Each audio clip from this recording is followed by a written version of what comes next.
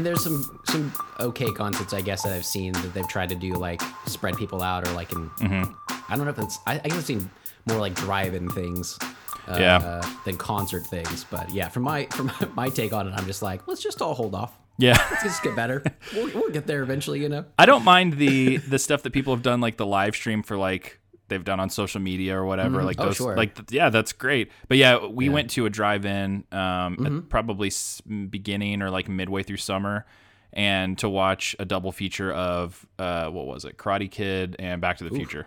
And yeah, it was great. good. And so, but then the problem was on the main big screen at the drive-in, they had a country music concert. And all of the people that, like one of those that you're talking about, like a live stream or whatever, and the people that were there for that one, I saw at least 5 brought like giant amps that they connected to their car stereos to the radio to like amplify the music, which, you know, if you're there for the concert is great. If you're there for Karate Kid and your car is shaking because there's songs that have nothing to do with Karate Kid happening, it wasn't as fun, but it was fun.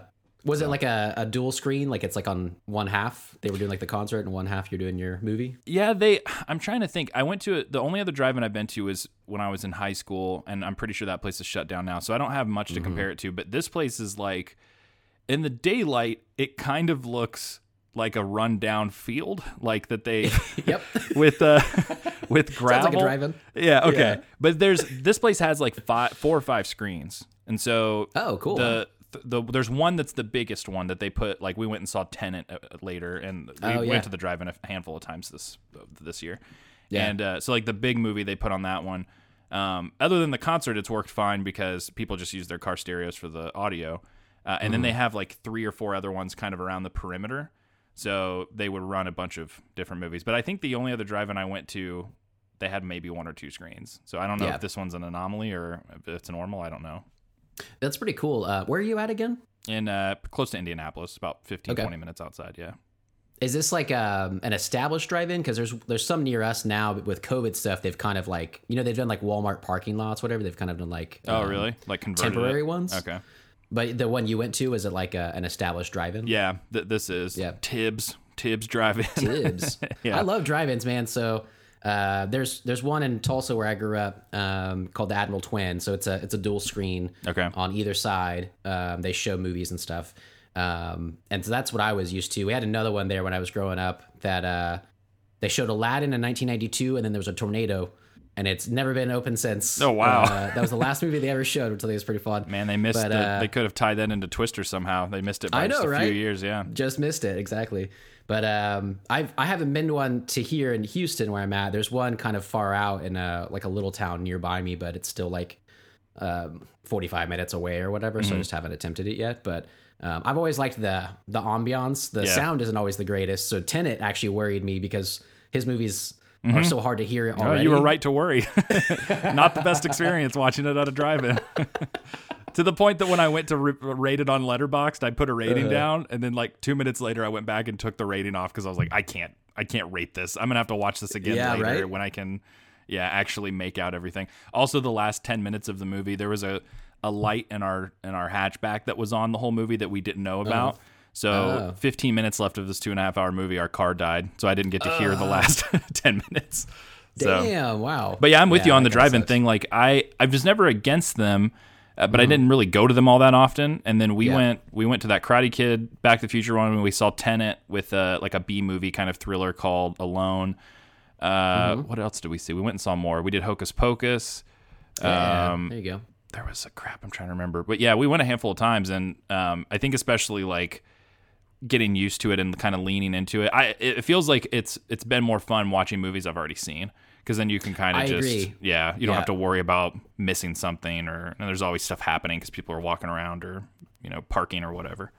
Yeah, and I feel like, especially for modern movies, Tenet in particular, just being hard to hear or whatever, like focus on that. Yeah. I'd kind of rather like the home experience, but a real theater, if anything. But in COVID times, I mean, it's all good. But definitely, whenever I've seen him, like the one nearby us, they were showing Hocus Pocus. That's when we thought about going. We just didn't. Yeah. But I have a projector, so we've been doing outdoor movies ourselves anyway. Oh, nice. Yeah. And that's been fun because we can just do like it's just like me, my wife, and her parents basically, so we can still stay separate but be together But on hang out. Saturdays. Yeah, for sure. So that's been really fun. But I do enjoy the ambiance and watching like a nostalgic flick from my youth is kind of the best way to do that for sure. So yeah, for sure. And it's also nice too if you like Amanda tried pretty hard. My wife Amanda, and I know your wife's also named Amanda. Yeah, sure, we'll talk about that. Just the fact that they share a common name. Yeah. That she tried pretty hard with Tenet, and then like an hour in was like, all right, I'm done. And then so for her, she can get on her phone, she can get on her Switch, she can just go to sleep, and it's not going to bother anybody, you know, because you don't have to worry about people around you. So yeah, I'm down with drive-ins. And you have just one kid, right? Yeah. And Daniel, always will be right? just one. Yes.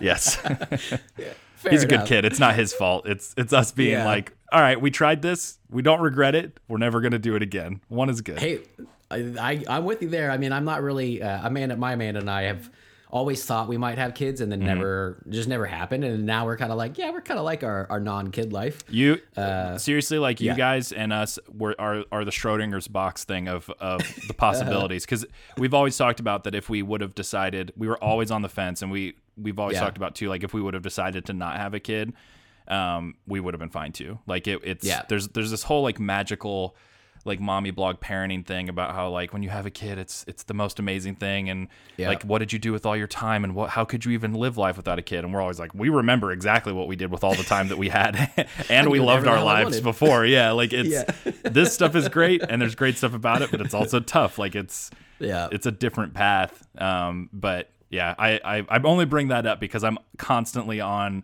this like self-appointed mission of demystifying the idea of parenting being this like magical easy thing, because for sure it's got great perks for sure. I love my kid.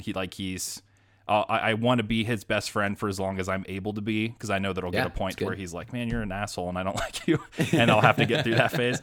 But yeah, it's tough. Like it's a tough thing. So for us, I was glad we were on the same page, because we've kind of given it milestones. Like after the pregnancy was tough. She was in labor for over 24 hours.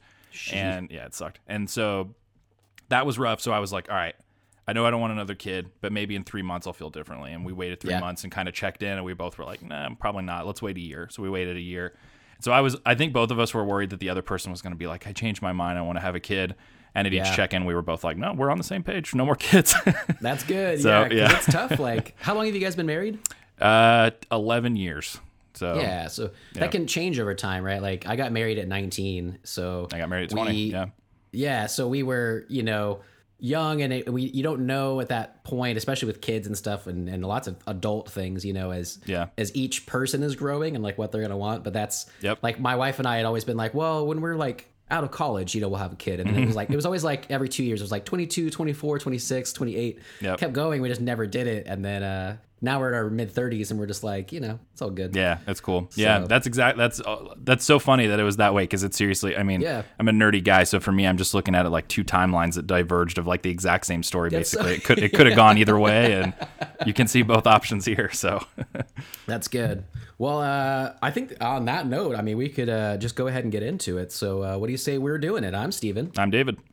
And welcome to Let's Talk About Stuff, where we talk about all kinds of pop culture, what nonsense, really. So, that's true. That's true. It's going to be good times. Let's see. We do have something like a feature today. Yeah. To discuss, not a feature movie, but a feature on the podcast. But I was kind of curious if you had anything you wanted to talk about otherwise, just something you've watched or read or whatever. Yeah, for sure. I opened up my notes app and it updated, and now it's all gone. Here we go. So I have some random stuff, I do another podcast too called Eerie International that's about horror movies. So I have and horror stuff in general. So I have an ongoing note that I do all my horror stuff in, and every single week I run into stuff that I'm really into that I want to write down to talk about on Eerie, but it doesn't fit, so I can't. So there's been stuff this week where I'm like, I've got stuff to talk about. Have you watched any of this new Netflix show called The Queen's Gambit? We finished it the other day. It? Yeah. Okay, so you're farther ahead than we are. We are a little over halfway, and oh my Lord, I love it so much. I was enthralled. Oh yeah, I could not look away. Yeah, it's so good. So if anyone doesn't know, it's not a true story. It feels like very much like one of those things that would be a true story. But I didn't research a ton about this, but I'm pretty sure it's based off of a novel. I feel like I heard that. Yeah. Yeah, from I think like decades ago. I don't think it's a newer novel. Oh, yeah? But yeah, I had totally like, especially these days with Netflix and streaming content, like the amount of stuff that shows up, and unless it gets buzz, it just kind of, fades into the content vault, and it's still there, but you don't hear about it. So I had no idea this one was coming out, and until people started talking about it. So it stars Anya Taylor-Joy, and she plays this character named Elizabeth Harmon, who's like a chess prodigy. So it kind of charts her life from, I don't know how far it's going to go. You've seen it, so you know, but Yeah. At least it charts it from the age of like 4 or 5, somewhere in there, maybe a little bit older, to her adulthood. And so it's kind of like 50%, it sounds boring, but 50% chess drama, like competitive chess drama, and then Right. 50% like addiction, sort of like addiction, mental illness kind of stuff. And it's so good. And if the idea of an exciting chess drama doesn't excite you, I think you're still fine to watch it, because they do a really good job of making it accessible. So my dad taught me how to play chess when I was a kid, so I've always liked chess. So to a degree, I'm able to kind of tell what's happening and potentially where things are going to a small degree, because I'm not a good chess right. player. But Amanda doesn't play chess, has no idea how to play, doesn't care. So for her, she still is as into the matches and stuff like that. So they do a good job of making it pretty accessible. But yeah, I love it. The performances are great. The style's amazing. The pacing is, I don't want to say it's slow. It's more measured in how they do it, but especially good, yeah. Yeah, and especially, again, I'm talking about something I haven't finished, so I'm a little over halfway, but especially once it gets into the competitive scene, it picks up, some steam there of like, okay, she won this match, can she win the next one, and having that sort of momentum. But yeah, so it sounds like you guys liked it too. We loved it. And my wife as well is not like a big chess player. Her dad plays, and he's been trying to teach her actually around this year, but they haven't done a ton. So there was one part in particular later in the season that I was like, I actually leaned in and I realized what she was doing, and I was like, oh, interesting. And my wife was like, you know what she's doing? And I was like, yeah, totally. And then it changed the scene, and I was like, oh, I have no idea what she was doing. Yeah. So I thought I play a little bit as well. I don't really know a lot about it, but you don't need to. I think for this show for sure. I think they play it out, and it's more about they do talk about things, detailed chess moves and all the names and stuff. Like the Queen's Gambit is like a move, like an opening move. But you don't really need to know that. They don't really focus on the chess pieces themselves or like where they're on the board. It's more about the editing and the momentum. Yeah. Keeping that alive and just being exciting. But and she's really a fascinating character too, because she's so likable, but then she's also like been through a lot of trauma. Yeah. And so you're constantly kind of trying to, I don't know. It's weird. It's not like other shows where you, at least so far, where you're like, you don't know anything about her and she's a mystery. Like you can kind of get what she's thinking and where she's at, but she, like, everything's a little guarded, and like her performance, which I thought was, so far, it's been really, really fascinating. And it also just looks great. It's set in like I don't know. Again, I don't know how far it's going to go, but at least now the majority has been like the 60s, and so you've got all of like the swinging 60s fashion and Art Deco stuff and architecture, and I'm into all that too. So it's good. Oh yeah, for sure. The feel and the look of it, it really feels like that era. Yeah. And as you go through it and stuff, it doesn't go much past that. Okay. So yeah, it does stick in there. But I do think it's funny because I like Anya Taylor-Joy has been in a few like movies and stuff that I've liked. My wife didn't know her from anything, but she loves her now. But I'm trying to think of his name. The main one of the guys that she meets up with, he has a hat. I think he probably the cowboy kid. Yeah, the cowboy kid. I don't know his name either. He's from like the Maze Runner, and he's in some of the like YA movies too. Oh, he is in the Maze Runner stuff. Yeah. When he showed up, he has like a goatee, I guess, and like his hat. And I'm like, my wife was like, "Is that the little kid from Love Actually?" And I was like, "Yes." And he, besides the hat and the goatee, he has not aged at all. Is it the kid from Love Actually? I've only seen Love Actually once. Okay. Oh yeah, it's the little kid that's like the drummer. That's Liam Neeson's son, or stepson. But he looks so much like that still to this day, and like was kind of jarring to me to like think of him as an adult. Haley Joel Osment is that way too. When you see him and stuff now, it's just like you kind of still look like the kid, but with a beard. Yeah. And his face is just kind of shrunk in. I feel like his face never grew, but his body and his head did. Yeah. But I really liked I'm only in the I'm on still the second season of The Boys. Okay. But Haley Joel Osment is, you know, like a guest star a little bit. Oh, really? In that, just like 2 episodes maybe, and he's good. I like him in things. I liked him in Tusk, even though that's a weird ass movie. It is a weird movie. But it's like he's still good. But when I first saw Haley Joel Osment as an adult, I was like, whoa, it like took me back. Yeah, and it's Some kind of thing. Haley Joel Osment has like a vibe to him that feels like he kind of knows that people. So Macaulay Culkin's kind of gotten this way too, where it's like they've leaned into the fact that they know they can't escape the connection of being a child star.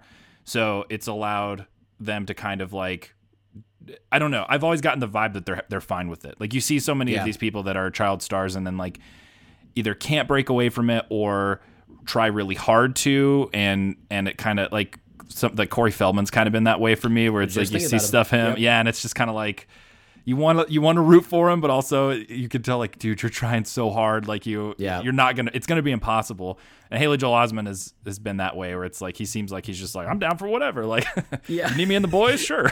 he'll lean into it. So. I was gonna bring up Corey Feldman as well, because we were watching something with him the other day, and we had watched The Burbs, which came out in '89, and he's a lot older. And then recently I bought the on Friday the 13th the 8 movie box set. Oh yeah, I bought that too on iTunes. Well, on iTunes it was for sale for like $13. So I was like, for the digital copies, okay. Yeah, just the digital. And I was like, you know what? That's like really cheap. I'm gonna finally do it. Because I've been getting into those movies and stuff. But I showed my wife that night Part 4 with little Corey Feldman in it. It's my favorite one, probably. Do what? I said it's my favorite one, probably. Yeah, so I've realized like his Tommy Jarvis character, like that trilogy or whatever, is my favorite. I never knew those were good. I always just skipped the middle movies because I thought they were shit. Yeah. And they ended up being fantastic. So whenever Friday the 13th rolled around, I'd watch them for Halloween and stuff. But when that rolled around, I was like, I told my wife about it, and I was like, hey, do you want to watch one of those tonight? And she's like, hell yeah. So I put on 4 for her, and she dug it. Yeah. But I was like, this is weird. This was made in 1984, and he's like a little child. But then 5 years later in The Burbs, he's like a full-grown teenager. Like, what happened in between? Right. And I forgot all the stuff that he had been in. You can literally see him grow up in the 80s, because he did Friday the 13th, the final chapter, and Gremlins in 84. Then he did The Goonies in 85. You can see him grow a little bit. Yeah. He did Stand By Me in 86. He's like a little bit older. Lost Boys in 87. Yeah. When he's like a full-blown long-haired teenager. Yeah. And then License to Drive in 88. And then The Burbs in 89. I was like, That's holy crazy. shit. Like you could really see him grow up from like a 13-year-old kid to like a 18-year-old kid. Right. And that was like insane. Kind of the end too. Like that arc, that run. I mean, he did more movies after that, but like that was like the era, and then it kind of was done. Yeah. He did, yeah, because I was like, what happened to him, really? Like, he did Dream a Little Dream in 1989. I don't know if you've ever seen that. It's with it's the 2 Coreys are both in it. It's a weird like body swap movie where he's a teenager and he gets swapped with like an old man. No, it's really weird. All right. And then he did the voice of Donatello for Teenage Mutant Ninja Turtles in 1990, and that's pretty much. He did like Meatballs 4 in 1992. Right. Like I remember that being like a shitty movie that he was in, but like it's like that he had a really good run in like the early to late 80s, right. And then there's fell off. Then. If you haven't watched it, I highly recommend it. The documentary, it's like 6.5 hours long, but the Friday the 13th documentary, if you watch that. I was wondering I thought you tweeted about that or something. I saw it on Shudder, but I haven't seen it ever. Yeah, I tweeted about it because they cover the entire franchise. Mm-hmm. And so I was working, like I was listening to it / watching while I was working. And so one night I looked at the time remaining because I have the Blu-ray, and there was like 30 minutes left, and I was like, man, they're going to slam through like parts 7 through 10 like really quick. Right. And then I realized that there was a second disc, and there was like 2.5 more hours. Holy I was like, this thing's like almost 7 hours long. It's fantastic. They did the same people did a Nightmare on Elm Street one as well, which is equally as good. Okay. It's exactly the same format, but they basically just do like a retrospective kind of thing. But they have so many of the actors, writers, directors come back for it. Yeah, that's cool. Anyway, Feldman narrates the Crystal Lake Memories, the Friday Night Lights, the Friday the 13th one, and that was one of the things I really enjoyed was. A, he has a lot of fun narrating, but B, when they get to his movies, especially Part 4, he's very Like the woman who plays Pamela Voorhees in the original movie, she's fun to watch too, because she's just basically like, this movie sucks, but like it made me famous, so that's cool. Like there are people in it who you could tell are either like embarrassed, or there are people who don't show up for it, like Kevin Bacon's not in it, even though he was like, you know, there are people who probably distance themselves. Feldman not only doesn't do that, but when he talks about it, he talks about how like his favorite movie to make was Part 4 out of all of the movies he made, and like that's the one he remembers the most fondly. Like he has always embraced that and been like so, in which part of it makes sense too, because that would be one of the movies that would have the most present con sort of connection, like convention circuit connection to me. So he's probably able to see a lot of these fans, a lot, not now, but you know, pre-COVID. That's like, he's going to see a ton of horror fans, and horror fans are passionate about, you know, these old films. So the first couple horror conventions I went to, I think it was the second one. I'm going to blank on her name now, but Audrey from Twin Peaks was there, and I was just like starstruck, where I was like, she's from Twin Peaks. Like there's still that sort of element when it's stuff that's, for us, like for fans of the genre, for horror fans, like it's niche, but it's not, because it's so much of what we consume and obsess over. So, you know, for a lot of people, they look at it as like these sort of sad conventions of like all these people who are in like a sequel. But for everyone else, we're like, no, this is amazing. Like I'd much rather be here and seeing these people. So it made sense that he was so happy about that thing, but it was cool to see. Like he still very much seems like he's a fan of the franchise, and he narrates all of the documentary too. So it's good. You would like it. I think especially if you've been enjoying watching these for the first time, they're just filled with good anecdotes and like funny stories and weird hang-ups in production and stuff like that. So I still haven't seen, and now I can because I own it, but I didn't have streaming access to Jason Takes Manhattan. So I just watched that one for the first time a couple weeks ago. Yeah. Oh, okay. Yeah. What I've heard is terrible, but that's probably true. It's weird. Like I think you and I are in the same place with these movies now. Like before I got into horror in a big way, I always viewed it as like, even when I was getting into horror, I was like, okay, I'm probably never going to be a fan of these like franchise slasher movies. Yeah. And that changed. Like I've become a fan of both, but there's this like split for me where it's like, okay, there's the snobby, pretentious, you know, critical film person side of me, which definitely exists. And I love tons of movies that I don't recommend to people because I know that they'll make fun of me because they're another language or whatever that they're not going to be into. Yeah. But then there's also the side of me that's like, hell yeah, Friday the 13th. So it's like a weird split. As a movie, was Jason Takes Manhattan good? No, it was pretty bad. As a Friday the 13th movie where I'm like, hell yeah, Jason. Yeah, you know, I enjoyed it. So feels that, yeah. Yeah, there's definitely moments in it that are stronger than others. There's a great scene where he like has like a boxing fist fight match with a guy on a rooftop. So there's stuff like that. When you're gauging the quality based off of sentences like that, that's kind of the movie it is. I liked it less than Part 7. Which people also dunk on, and I thought that one was fun with the psychic girl. Fun. Yeah. Yeah. Carrie versus Jason. Yeah. And Part 6 I think is great. So I mean it wasn't as good as that one either. I still haven't seen 9 and 10. So those are going to be new for me too. And having watched the documentary, 9 seems like it's going to be just a crazy misfire of a mess of a movie where he's not even really in it. And then 10 I'm like weirdly excited for because it's Jason X and space, all that stuff. So you've never seen that one? No, never have. Oh man, yeah. That one is I mean, I don't like it, but I saw it when it came out basically, and I don't know if I've seen it since.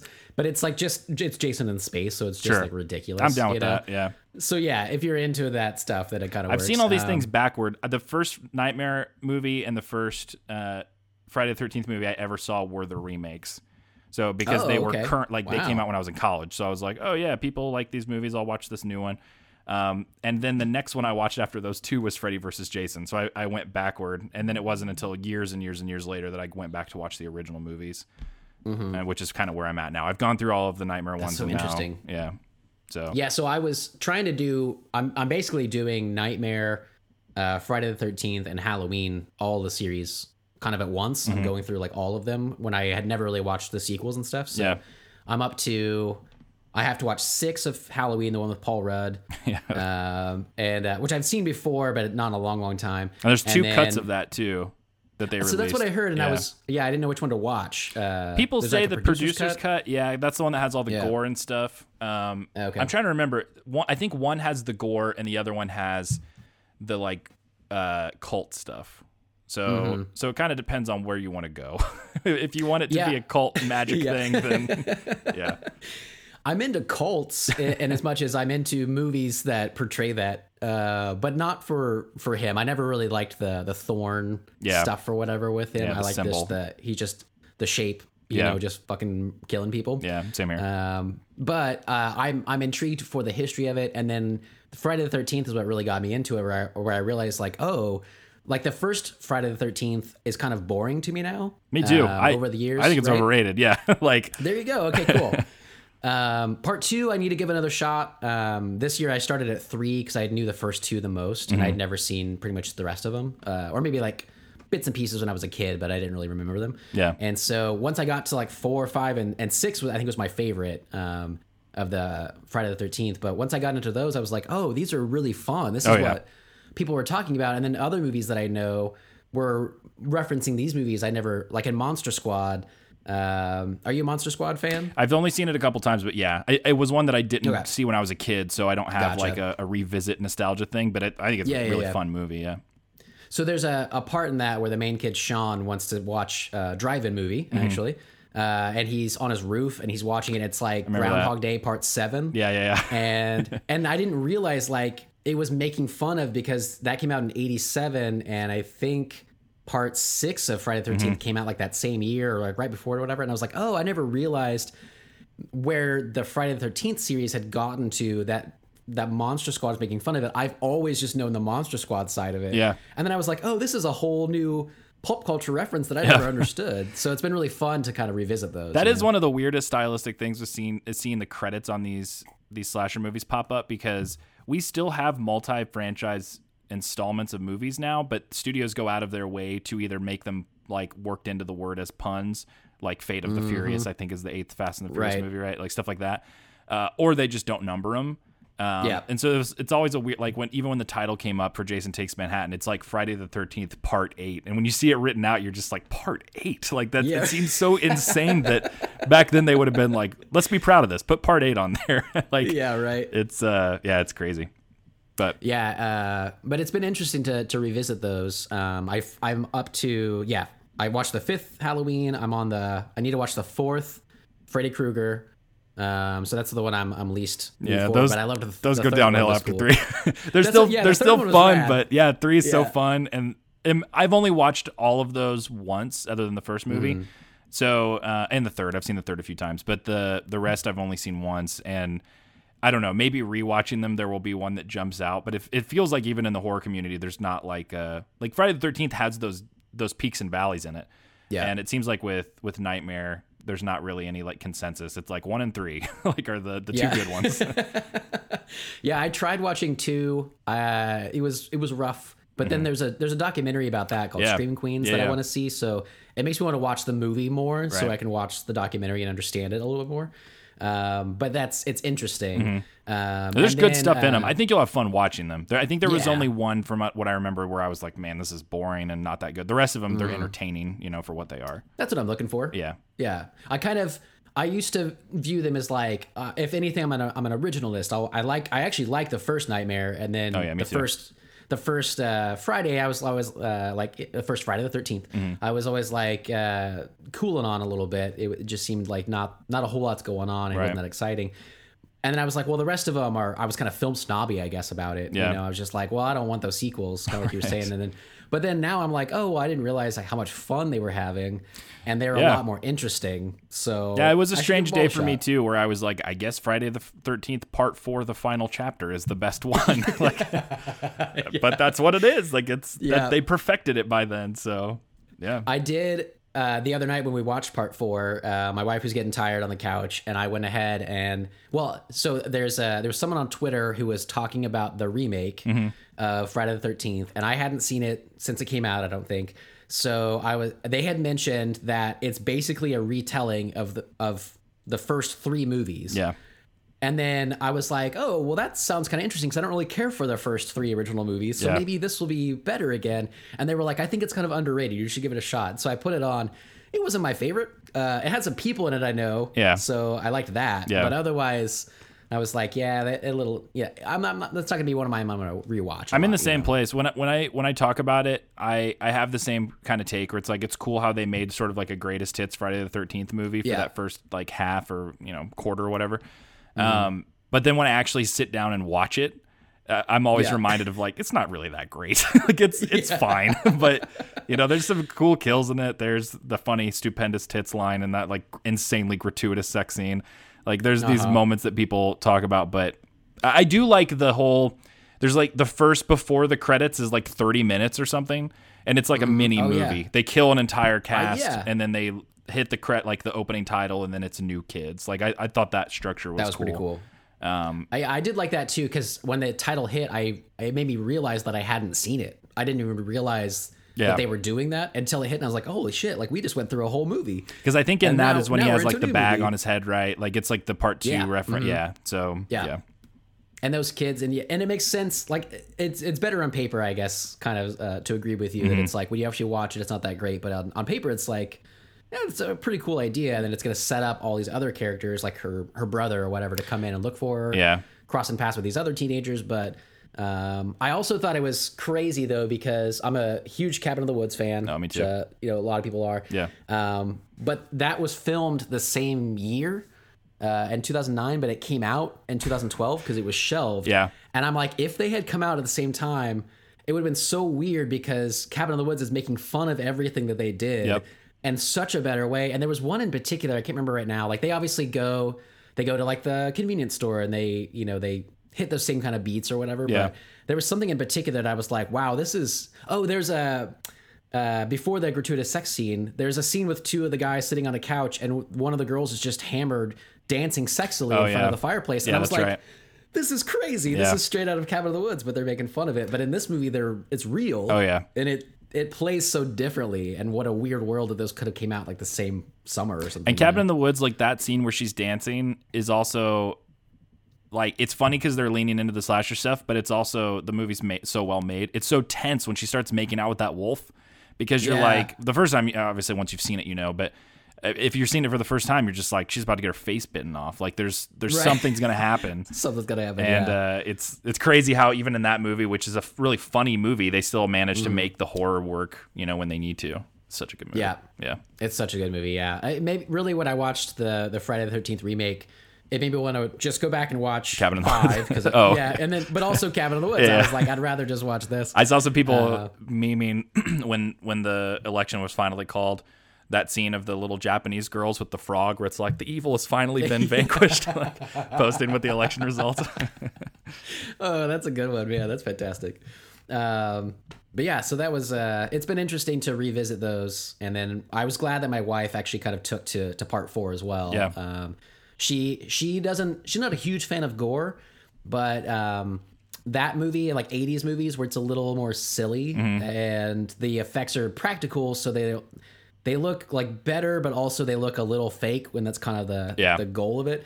Real goopy. Like I think it's in 4. There's like a whole like head smash or like a finger smash through the like face or whatever. Yeah. And she just kept being like, ugh, but she was into it. Right. So you should watch.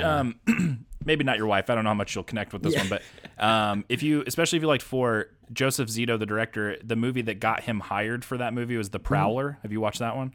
I've never seen it, but I've heard of that one. Yeah, it's pretty good. It's not. Yeah, it doesn't have the like franchise strength of having like an existing character, but if you dig that style and those like very like real like fleshy, tangible makeup effects on the kills and stuff, it's worth a watch. It's a fun. That's cool. Fun movie.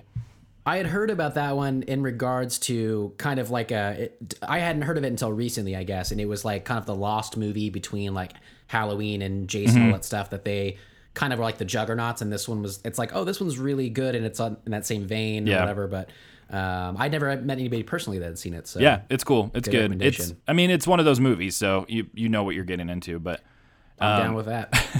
I did have one more thing. If it's cool that I throw out there. Sure. and this is another one that I could not, there's no way I could figure out a way to work it on any of the other podcasts. So I'm excited to talk about it here. And also you mentioned on a previous episode, you had some breaking news midway through that Alex Trebek had died. Yeah. And so I think I was on Reddit or something. I don't remember, somewhere where it wasn't an article, but it was like a comment from some random person where they were like, hey, his book has this passage that I always found really beautiful, blah, blah, blah. And they posted the passage. So I was reading it and I was like, A, I didn't know he had a book. B, this is it's really well written. This is nice. So I looked up on Amazon and he had just, like, the book was just published months ago, like very, very recent. Yeah.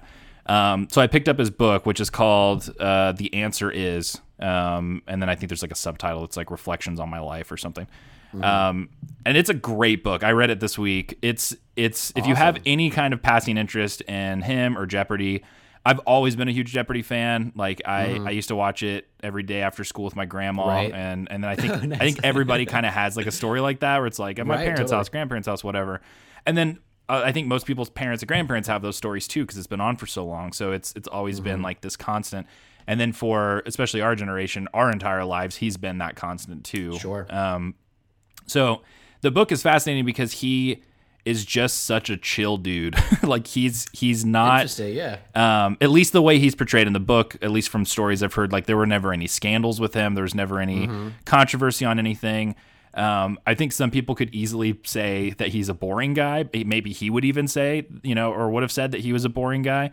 But it's just that he's, again, you're reading someone's autobiography. So, who really knows? But by all accounts, just like a hardworking, simple, straightforward guy who just did his job. But also has like a lot of really interesting and I thought very positive and sort of inspiring views. Like one of his biggest influences growing up was Mark Twain. So there's a lot of that sort of like, sort of simple, straightforward wisdom that he kind of lived his life by. Lots of great anecdotes. The way that he structures the book is sort of each chapter is set up like a Jeopardy question, or an answer. So it's what is, and then it would be like fatherhood or whatever. And the chapters at most last like 5 pages. So it moves really quick. It's not a comprehensive biography in terms of like, here's 3 chapters on my upbringing, and then sometimes it jumps around a little bit.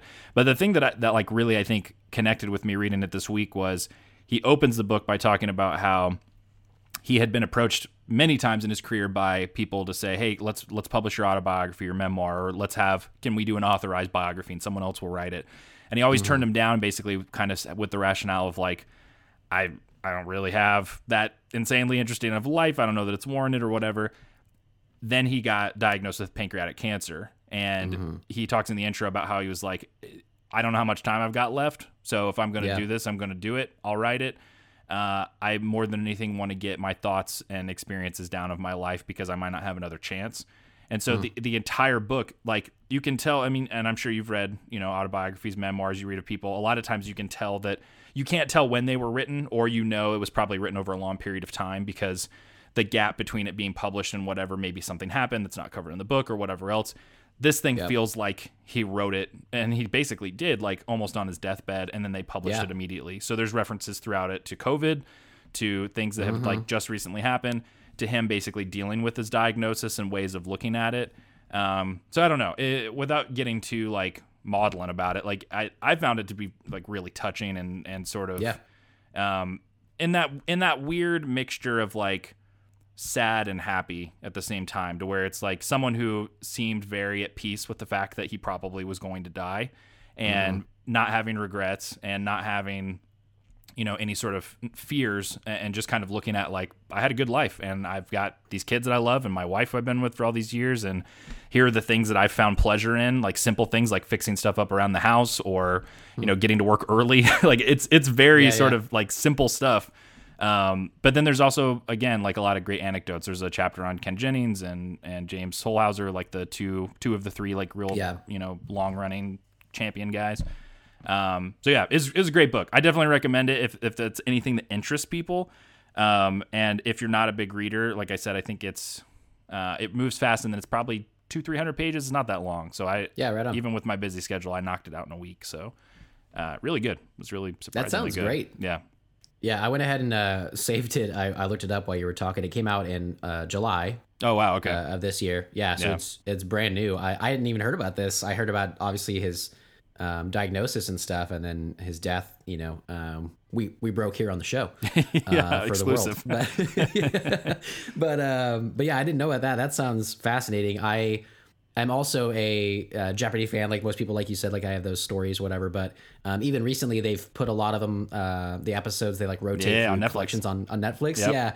And they've been great. We have a friend of my wife's has stayed with us a few times, not really since COVID stuff, but over the last like year or so. Right. And every time she comes over, like that's our thing. Like on Friday nights, we all just wanted to stay home and we would just put on like back-to-back episodes Yep. of, we call it Jeopardy, but we put on Jeopardy, and it's just like a weird thing that everybody loves. Like, even though you're like, I'm not that smart to get all the answers, like I'll try, Mm-hmm. Yeah. and it's fun or whatever. And it's like he seems like such a good guy. The so. best show for that, where I mean, it was great when it had commercials, but even on Netflix, it's almost even better because the episodes are like 15, 20 minutes long. Yeah. So you're Fast, just, yeah. you get into this like zen-like feeling of just repetition, which Yeah. is very soothing, and you're just able Yeah. to kind of stick to that structure.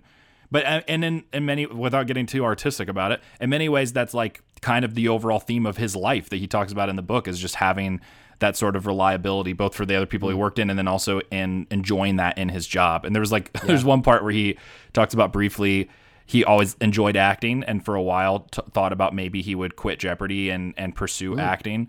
And he was talking to one of his acting friends, and his acting friend was kind of breaking down how it worked. And Alex Trebek was like, I work 2 days a week and make more money than you. I'm not going to quit. Like, so that's kind of like the simple way he looked at stuff. But yeah, I'm funny. with you 100%. Did you watch I think they put it on Hulu when they did that earlier this year, the big like championship of championships or whatever, where they brought back the three guys. Yeah. It was like a 4 or 5 night thing. So they brought back Ken Jennings, the Holhauser dude, and then Brad Rutter, I think was the third one, is his name. Okay.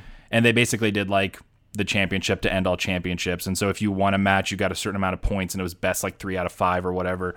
And it was great. It was awesome. Like, That sounds awesome. when they yeah. do stuff like that, or they did those 3 guys played against the computer, the IBM computer. They did that one. So yeah, those are always super fun. The thing I'm curious now is who they'll replace him with. I think they said they have episodes recorded until Christmas, so he'll be on TV okay. for the next couple months. I didn't know that. Yeah, Interesting. because they do like they say in the book they record 2 days a week and do like 20 games in those 2 days or something. Wow. Like, it's a lot. Yeah. So there's been like this social media push to have LeVar Burton be the new host, which I think would be great. I think he'd be great, yeah. And then I've seen other people say Ken Jennings is like the obvious pick, and I'm like, he'd be great too. Like, I think LeVar Burton would probably be more the spirit of Alex Trebek, of like, Sure. like quiet, sort of wise kind of dude. But then Ken Jennings is really funny and witty and can think on his feet and would be an entertaining host. So it's like the most boring thing to ponder about, like who's going to host Jeopardy. But Who's going to be the host it's of so this quiz interesting show? to me at the same time. Like, yeah, it's this weird like piece of American pop culture that right. somehow has survived for so long. Yeah. It's crazy. Which is, I mean, obviously you have like the Wheel of Fortunes and stuff. Like, you have other things kind of in that realm or whatever, but there's something special. I think it's partly because you have to be smart to win it. And there's something to be said about us all coming home from school and sitting down to watch facts be told by people, right? Like, in an entertaining way, but still fairly boring. Like, Right. there's not a whole lot that goes on that show. I was reading about him the other day after his passing and about the show and everything, and they were talking about how they like in the last like 2 decades or whatever, I guess, they've gotten more and more of their like correspondents who like read questions from like the location or whatever, and they're like, we just try to spice it up. And I'm like, you're spicing it up is literally just sending someone to read a question somewhere. Like, that's all you could do. Like, there's just not a lot to it, but it's still so good. It stands the test of time. Yeah, So, for sure. yeah, been fascinating. Well, that's cool. I would definitely be interested to read that book, and that sounds like a good like Christmas present type of thing this year. Very much for people, Amanda was Yeah. making fun of me because I kept bringing up like little moments in the book that were making me laugh or that I liked, and she was like, "Go ahead and buy it for everybody for Christmas this year. I know that's what you're gonna do." And I hadn't thought about it. That she said that mocking me. I was like, "That's actually a great idea. This is a perfect like, like actually, Christmas yeah. present." So That's hilarious. for sure. Leaning into that, did you ever watch the OC? I watched the first season, and I was late to the game on that. It was after it had been done, so I picked up the DVDs and definitely enjoyed it for what it was when we watched it. At the time. Yeah, of just like, I mean, you've seen it, Yeah. So I was late to it as well. I actually learned about it in college. I went to University of Arkansas, and it was like a bunch of people coming together from all over the states and stuff around us. We were from Oklahoma coming in, but we knew a guy who was like a cowboy from like, he graduated with like 15 people, but he loved the OC, and he had like a whole group of friends that got together to watch it. And I was like, this is insane. I got to check it out. And it was good at the time. We tried to revisit it in the last like 2 years, and we really couldn't get through a whole lot of it. Oh, it digs. It feels very much into the time and the pop culture and the fashion. Time capsule. Yeah. But my point of bringing it up was, the one thing I've really taken from it is Seth, who is, I can't remember his actual name right now. Adam Brody. Yeah. No. Is that it? Yeah, I think so. Yeah. He has a thing in that show. I'm not sure what season it is, though. His Chrismica, or whatever he calls it, for their, because he's like Jewish and Christian, whatever. What he gives his gifts, though, is all the stuff that he kind of liked that year, and he gives it to everybody. So he has like a package of like a movie, a book, a CD, nice. or whatever. And I was like, man, that's a perfect gift. Yeah, that like, is. Just be like, I think you would like this. I liked this. Right. And I think I've done like a handful of times, but he did it for like everybody. So everybody would kind of have whatever he liked. Which would be easy for them because they were rich. But exactly. Right. if we're doing it, pick a couple people. And that's fine too. Yeah. Because sometimes my taste, like you said, recommending some things, I'd be like, it'd be harder to do it for others. For some people it'd be easier, but it's always exciting when you find a movie or a book or something like that to where you're like, this is unlike anything I've ever seen. This blew my mind. And then having that realization of like, I don't know who to tell about this. Like, I can't think of anyone I know who wouldn't just be like, why did you like this? Like, so it's a weird lonely excitement. I don't like it's hard, like music, especially for me, like recommending it to people and getting feedback and even how to listen to that, like how to have an experience. Like you can show someone a movie and watch it with them. Right. But like sitting around listening to music is kind of play the track weird. And just kind of sit there. And you're just like watching them, like, are they into it? Are they not? And they're all about it, right? It's hard sometimes. And so I've shied away from that sometimes. But then you and I, like we were talking on Twitter, I guess, like direct messaging each other.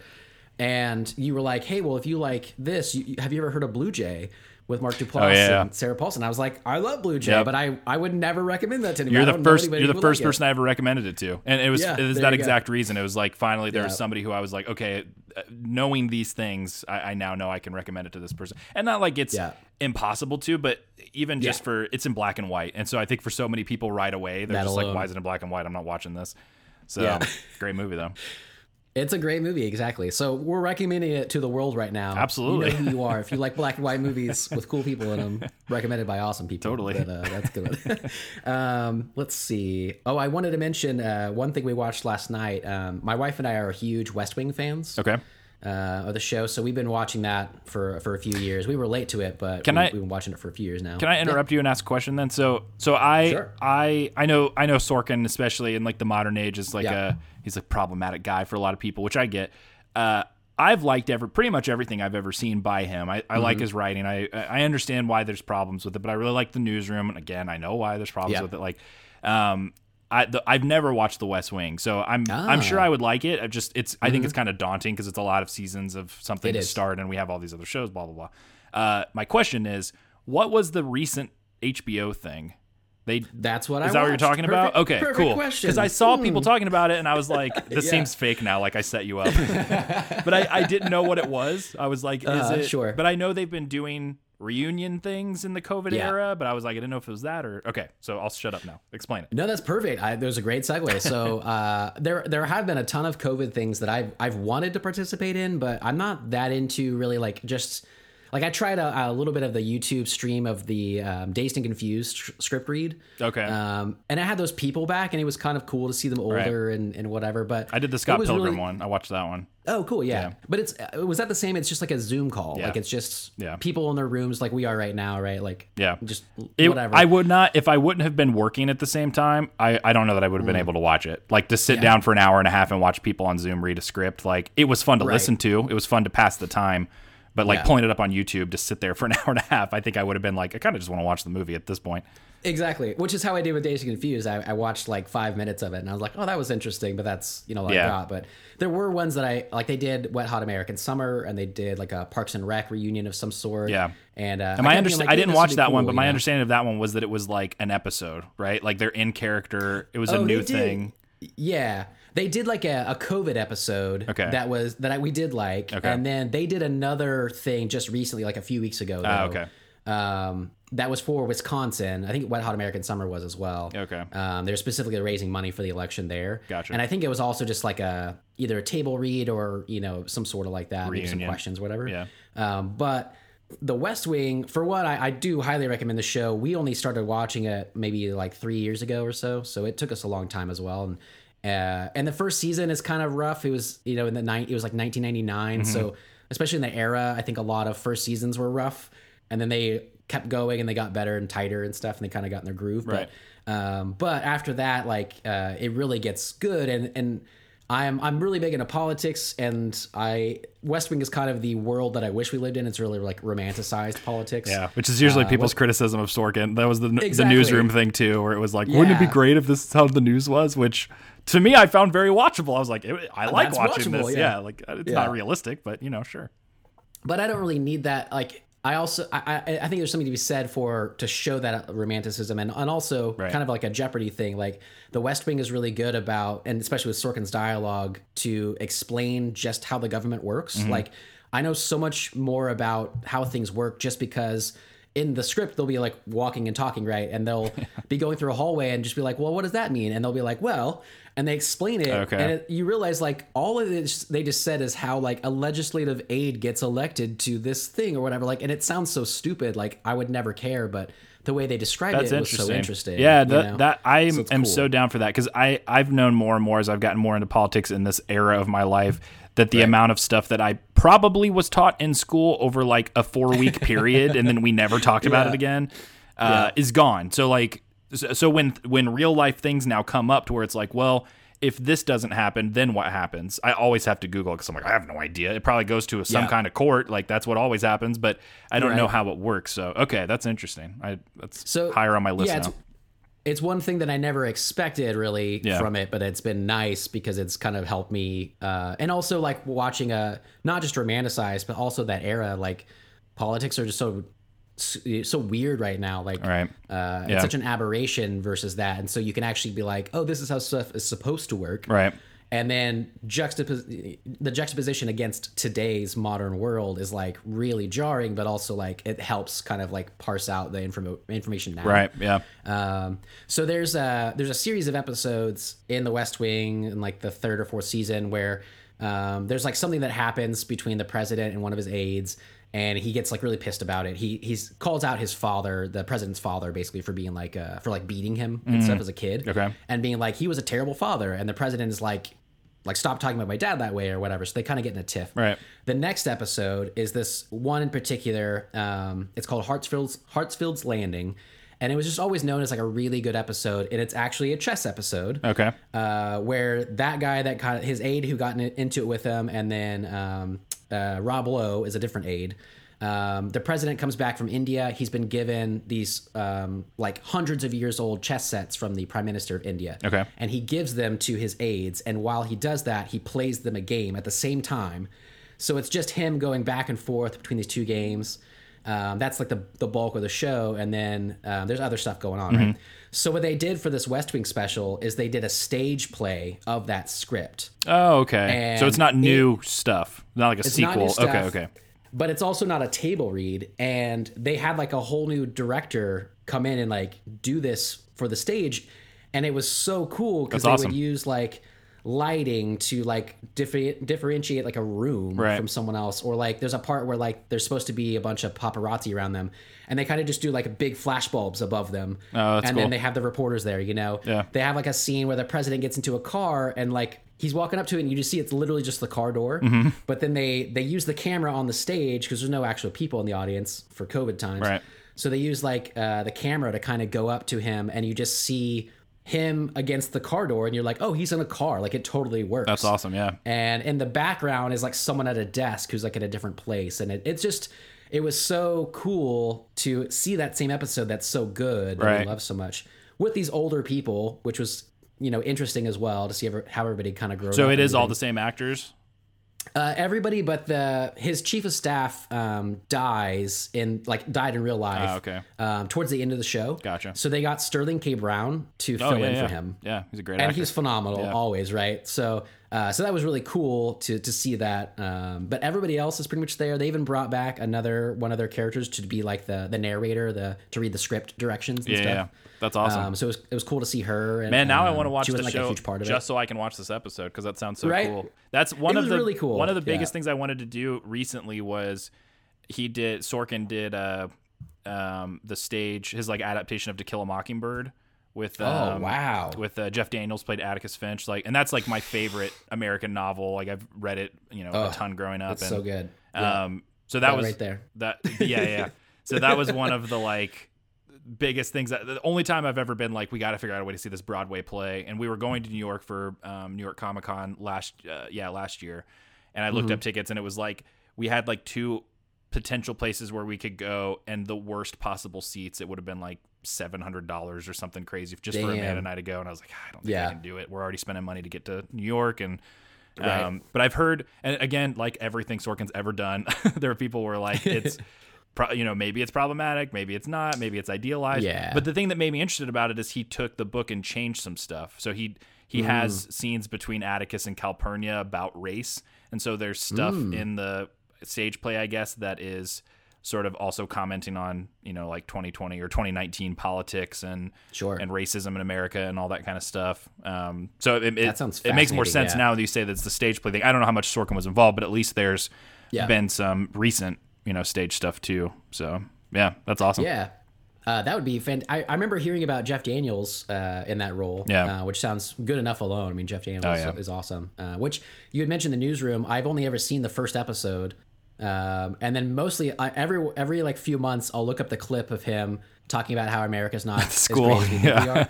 And it's just so good. I'm a Sorkin fan. So the line I love from that, it's so funny because it's so disjointed of a sentence, but he's like, if we're so great, why do we lose so goddamn always? Which I think is such a funny line. That is great. Yeah, I like that show. It seems, even just from the stuff you're talking about West Wing now, it seems like there's some themes that he kind of maybe comes back to, because there's dad stuff that comes up in that too. With his father. And but it was one of those where it was okay, regardless of where you land politically or if this is realistic or whatever else, the actors involved, the acting, the dialogue, everything's just so fun to watch, and it pulls you in, even if there's a storyline where you're like, what are they doing? But they usually it's just a fun, it's engaging. It pulls you. I really want to see his new Netflix movie too. Which one's that? It's the Trial of the Chicago, or is it the Trial of the Chicago 7? Oh yeah. And I've heard it's great. So yeah, I didn't realize it was him too. He's made a few movies I still haven't seen. He did the Molly's Game, that one with I'm gonna blank on her name now.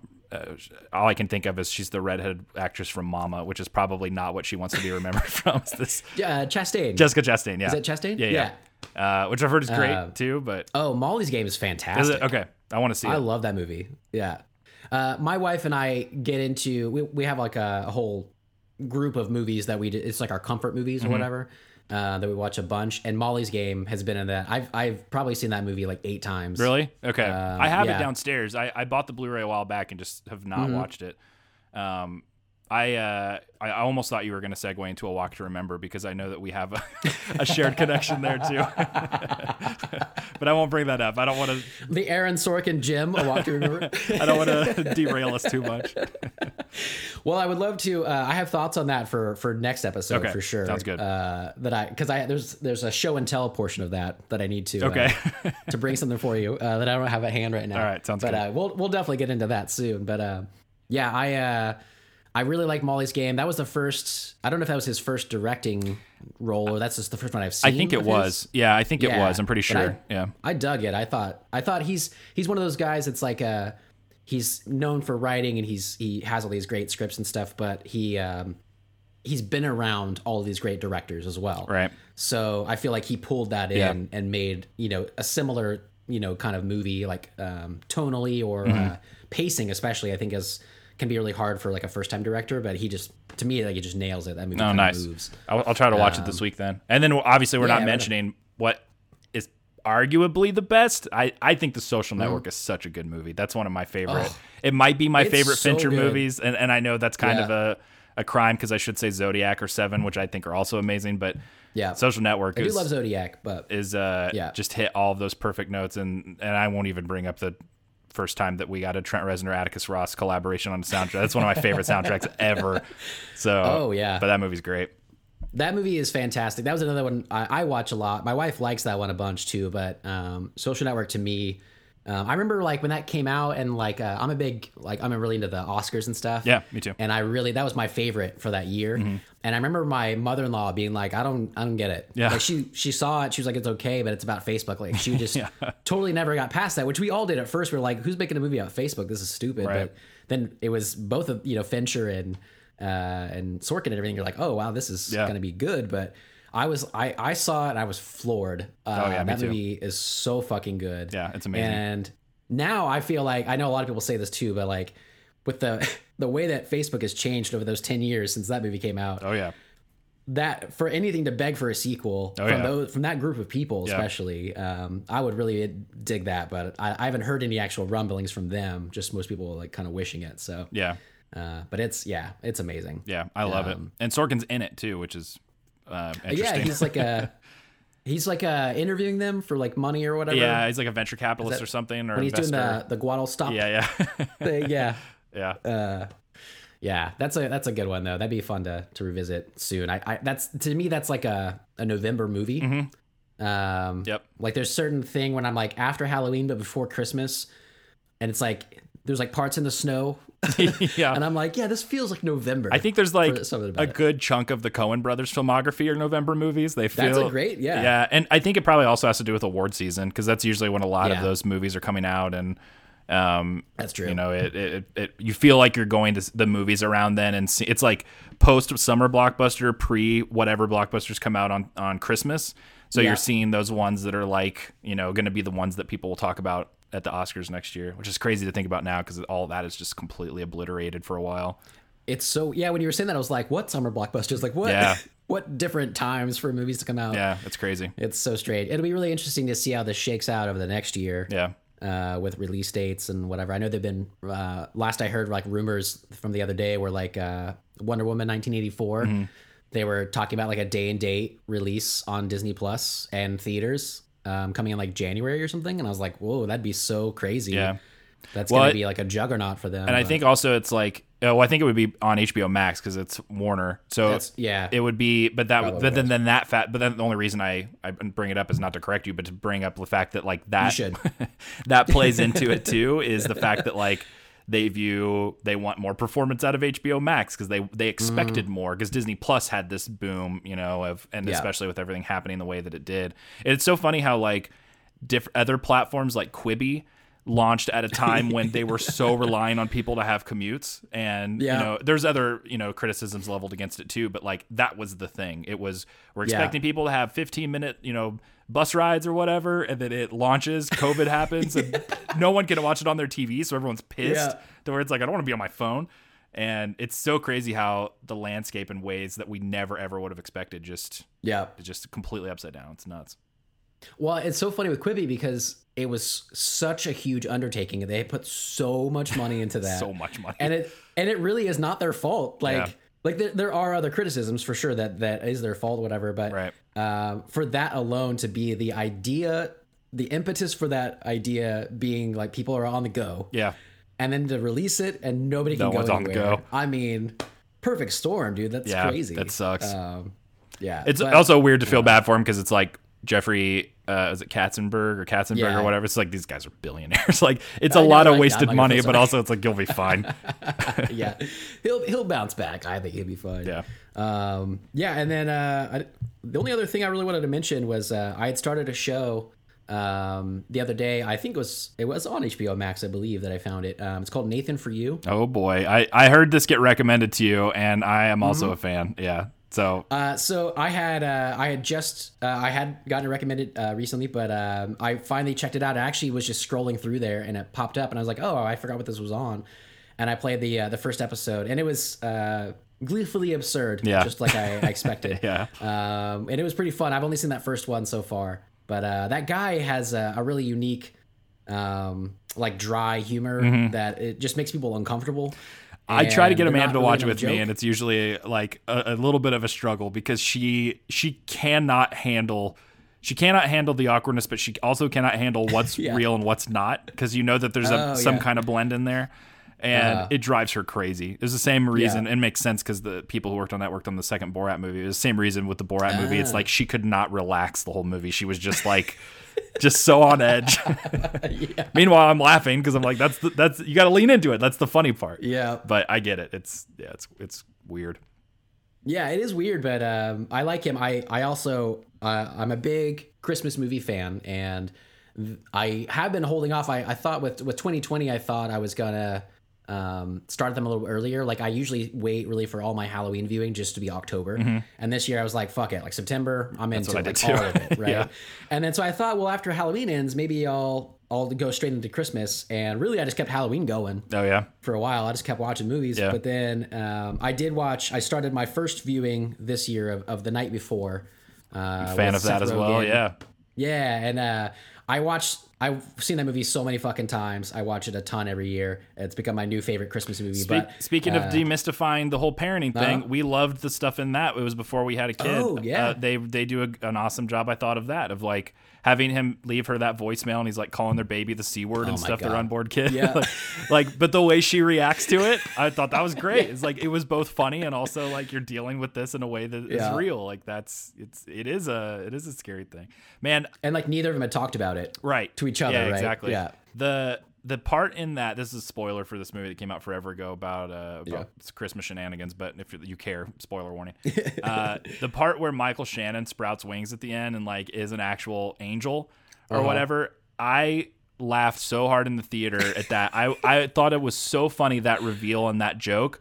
Literally no one else laughed in the theater when I saw it. Man. It was I felt embarrassed, but also kind of pissed at everyone. I was like, this is a great joke. Like no one thought this was funny. Like that's so funny.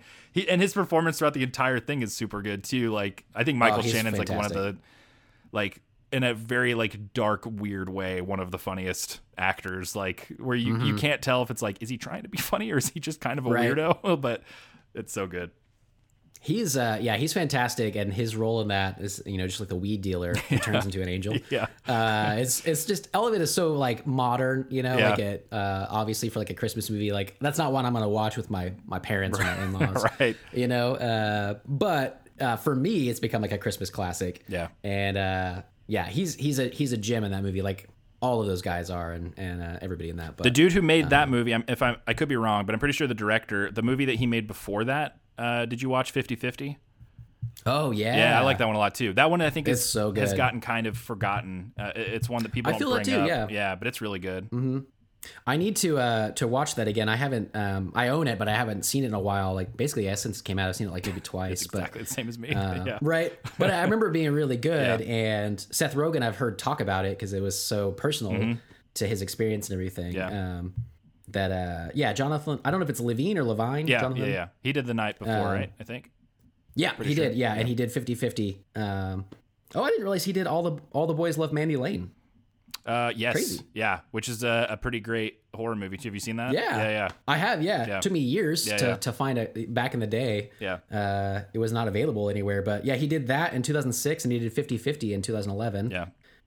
He did Warm Bodies, which that zombie movie. That's another, I did too. And that's one of those ones, sort of like the whole idea of like they made a Facebook movie where it's like they made a Twilight zombie movie that sounds horrible. And then you watch it and you're like, oh crap, this is good, I guess. Like it's actually funny. Yeah. It's pretty good. I want to watch that one again, actually. I think I've only seen that once. And for anyone listening, it is not a Twilight zombie movie, but like that was the idea, was like, it's a zombie romantic comedy. How's that going to work? And it works pretty well.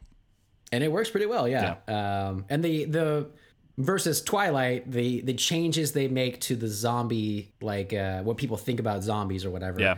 are welcome to me. Oh yeah, me too. In that movie, yeah, right. Versus a sparkly everything vampire, that I was still crossing makes my no arms sense. at the beginning of the movie. By the end, I was like, okay, you guys won me over. Like it's like You won. begrudgingly, like yo, you did it. Man, that's funny. But yeah, he's had a bunch of a good string of movies. He also did Long Shot in 2019, which I dug. The Seth Rogen and I haven't watched Charlize it. Theron. Yeah, it looked good. I haven't seen it yet. It surprised me. I thought it looked good, but I thought it was gonna be like stupid. Like a lot of Seth Rogen's like later stuff, I haven't been as into. Right. I liked him, in the Apatow days more, but Yeah. some of the things recently I've been like, yeah, they're okay. But this one I actually thought was pretty solid. Okay. I need to and check it it really out. made me laugh. So yeah, but yeah, Jonathan Levine, he's had some good stuff. So what do you say we jump into our main topic? Let's do it. I'm excited. Does that sound good? Sweet, awesome, me too, man. So I think you had mentioned us to watch this. I think that was your idea, right? Yeah, I feel like there's been really no interest or excitement about dinosaur pop culture lately, and I felt like we could maybe fill that void. There's really no one talking about it or showing any interest in it like we really should. And look, these were the lizards that ruled the earth at a certain point, and I think that deserves our respect through the medium of... I'm just glad to have a friend that thinks the same way. Yeah. Oh, no, I completely agree. It is literally just the two of us that have ever cared about or liked dinosaurs. So for sure, it made sense that we would talk about this show that I feel really respects the former emperors of our Earth by being a cartoon in which your belief has to be suspended for 9 whole episodes or however many it is. But we're going to talk about Jurassic World Camp Cretaceous. So I wanted to ask you this first because I think that this is, and I don't want to necessarily spend too much time on it because it could be an entire other episode. In fact, this could be an entire other series just about dinosaurs since we enjoy them as much as we do.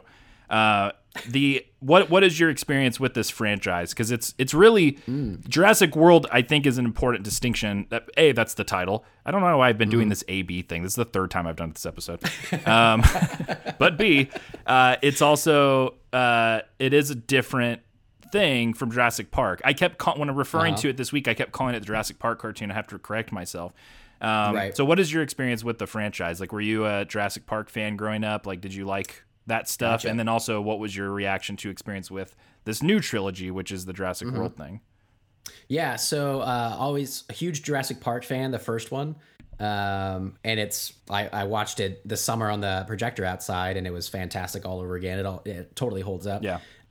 So I've always been a fan of that. The sequels, I was never really a fan of. I had seen them, especially the second one being a Spielberg movie again. I've always been. I want to revisit it just for that fact alone. I like it, but it is a weird thing. It's a weird Spielberg doesn't really do those, and it's like a weird B movie, but directed by Steven Spielberg. So you're like, what is this? Like, yeah.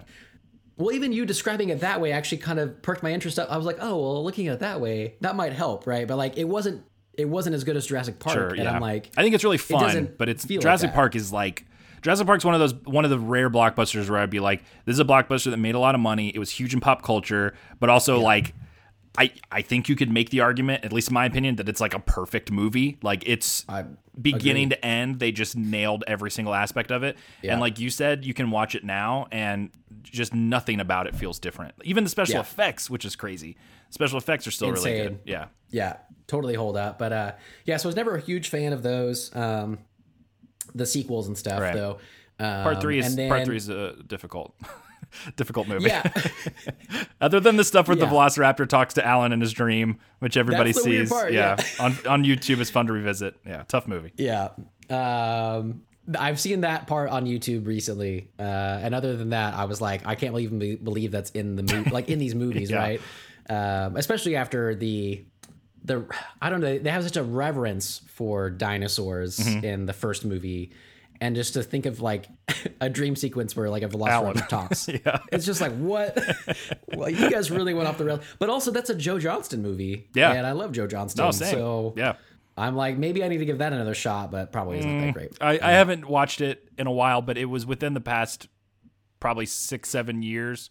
And we didn't finish it. Like Amanda had never seen it, and she hadn't seen the second one either. So we watched the first, second, and we got to the third. And even for her, like her tolerance, I think for stuff is a lot higher than mine is because I get too snobby when a movie's bad, and I get pulled out of it right away. Gotcha. And 20-30 minutes in, she was like, why is this so much worse than the other two? Like she What happened? she could feel it too. Yeah. But then when Jurassic World came out, and the people involved and stuff, especially actors, but even like the there we go. I'm trying to pull up the people. For that one. Trevorrow, yeah, Colin Trevorrow. Trevorrow, right? I was trying to think what he did, because he's a mixed bag for me. Safety but Not Guaranteed. He did before this, which I Yes. loved. I thought Yes. at the time, especially, I thought was such a. I haven't watched it in a long time, but was such a fun movie. It was one of those.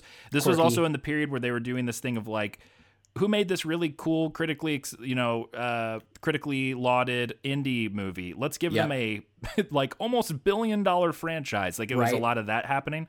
Exactly, and he yeah. was one of the first examples where it like maybe worked, but also they were seeing the downfall of like maybe pick somebody better equipped for the job because Yeah. there was friction. And Safety Not Guaranteed I think is a great movie, but then he's made some real bad movies too.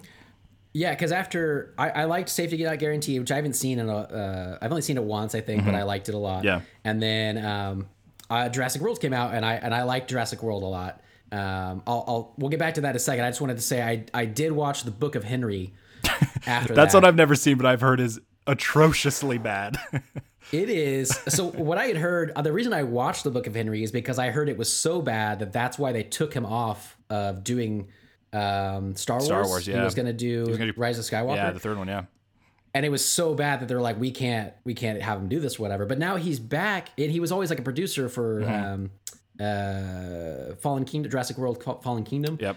And then he's going to be back for Dominion. Yeah, directing. So I'm like, clearly they still like him. Yeah. You know. And I think he's weird. co-written all three of them, I think, with his writing yeah. partner from Safety Not Guaranteed. Yeah. So that's interesting. Yeah. But there was this like, Marvel does it too. They've hired some interesting people. Yeah. Even like Taika Waititi. Yeah. Coming in and write to do Thor and stuff. And he's really obvious. He's amazing. Yeah. But, he really took that and did something great with it. But they did have like a lot of these, even like Jurassic World Fallen Kingdom is J.A. Bayona. Yeah. Who I had known from like indie horror films and The stuff Orphanage. or whatever. Yeah, great movie. Yeah, The Orphanage is so good. That's another one I don't recommend to people. I tried once, and someone was like, "This is in Spanish," and I was like, "Fuck, what? It's so good." And J.A. Bayona made sense too, because I could have this wrong. You have it up in front of you, so you might have already seen. I think he also did The Impossible before. Oh, the sequel, yeah, which is for sure. which is much more That's true. closer to a sort of like disaster thriller. Yeah. And really well done. It's got a little baby Tom Holland in it, and McGregor and Nicole Kidman. Like it's a well made movie. It's not. Yeah, I like that movie fun, too, yeah. but it's a good Not movie. fun, but yeah, it makes sense for why he would get chosen for this. Yeah, but, for sure. But yeah, so Book of Henry I watched because I heard it was so bad, and it is one of the worst movies I've seen in my entire life. It is bonkers. I and looked up not the in a synopsis fun on way. Wikipedia at a certain point, and like, does it assassination come into the plot at some point? Yes. That was the part where I was like, what? What is this movie? It is so weird because it's like Naomi Watts is a mom and her son's like a genius, but she Actually, sorry to interrupt you. I said Nicole Kidman. Is it Naomi Watts in The Impossible? yeah, it is Naomi Watts. Yeah, I in don't The know why I said Impossible. Nicole Kidman. Yeah. I'll correct that now. I did, Sorry, go They're ahead. like the same person. It's so weird that it got brought up where I was like, hold on. Completely different movie, but I think that's from who a I whole was different thinking movie. of. That's funny, yeah. Connections though, there you go. So then they both of the Jurassic World directors have directed her in separate films to different acclaim. But yeah, so she's like a terrible mom who just plays video games all the time. Like that's the most you see her in the movie. She just plays video games. Her son takes care of the bills. He's like a genius. Okay. And then, spoiler alert, the whole thing revolves around her like assassinating her neighbor, and with like a makeshift sniper rifle. Yeah, in the that woods. was the thing too. Fucking crazy, man. That's so nuts. It's weird. So yeah, it makes sense of why they would kind of step back and be like, yeah, we need to go a different way. But for Jurassic World, I know that it has its criticisms and stuff. But to me, the main thing that Jurassic World got, especially versus the sequels, is that it felt like the first one to me. It felt like a sense of wonder. Yeah. Which I think the sequels were lacking. And I really, really just dig the idea that they would have just swept everything under the rug from Jurassic Park and just started over. Yeah. And not learned any lessons. Right. And I think my only main criticism is I'm not actually a huge fan of where they go with the like Indominus Rex, or that people are like bored with dinosaurs. I at least wish we would have been able to see the middle part of that, of like how could people get bored with that. But after 20 years of them being around, then maybe people were.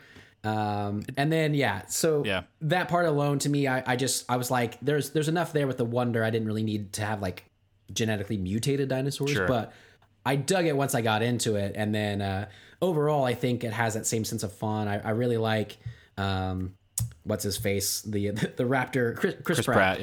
I like him in it. I like him in general, but I like his character in it and stuff. So so I dug that getting into it. But I'm curious, where you stand on the series. Pretty similar to you. I like the Lost World. Definitely not as much as the original, but I do like it. I liked it when I was a kid, and I read the books too when I was a kid, so that was part of it being mixed in. Like, and that was interesting too, because like Crichton wrote the sequel when they were going to be making a sequel movie. Like, it wasn't necessarily all mapped out. Gotcha. I liked the books. I loved Michael Crichton as a kid. I read as many of his books as I could. So I was always, and they're different from the movies too, but I was always kind of plugged into this stuff. And then I had like a very personal connection to Jurassic Park, in the sense that, and I made this joke on Hideous Energy, another podcast that I co-host sometimes, so I'm recycling it, but the thing that brought me so much joy during the daytime of this film and these dinosaurs brought me nightmares at night. I used to have horrible nightmares when I was a kid from Jurassic Park. And that was one of the only things in my life I've had reoccurring nightmares. Like, almost every night I'd have a nightmare of being killed by a T-Rex or a Velociraptor. But I loved the movies, like I once we had it on VHS, like I watched it all the time. So Jurassic Park, huge for me. The second one, less so, but still watched it. Third one, I liked it fine when it came out, but I was like 12 or 13, so I didn't have much of a barometer. And then the new movies, the Jurassic World stuff, very similar to what you said. It reminded me a lot of how I felt with The Force Awakens, where it was like they captured a spirit of fun here that I'm not going to compare it to the original Star Wars. I'm not going to compare this to the original Jurassic Park. There are things maybe I don't necessarily like.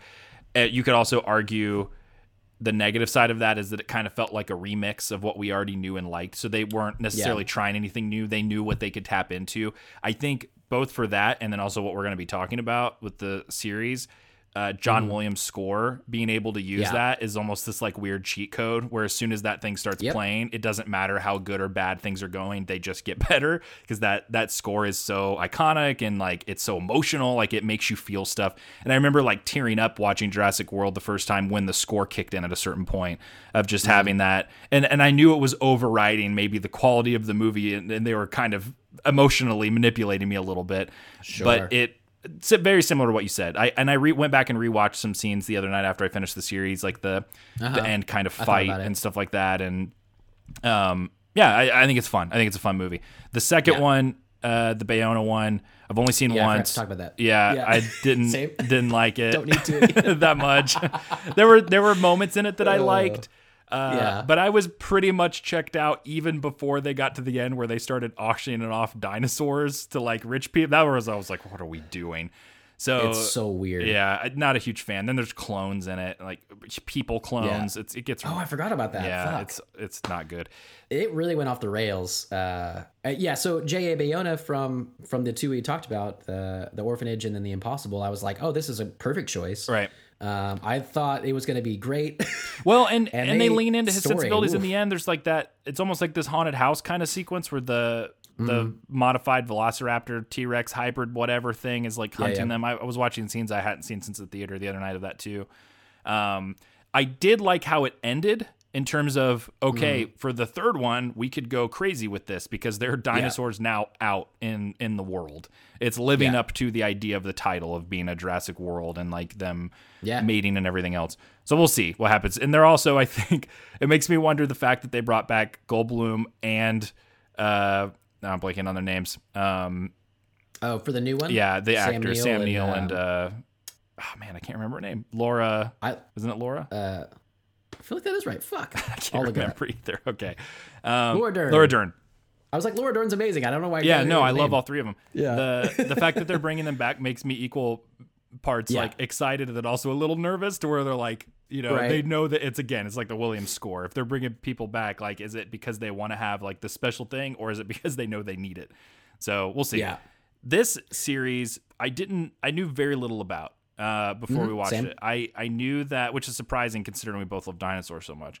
But I totally love dinosaurs. just in general. But I was surprised by the fact that it is not only in continuity, but like heavily tied into continuity. Like, yes. This is a series that happens. I think I said 9 episodes earlier, but I think it's 8. Is it? I think it's 8. Yeah.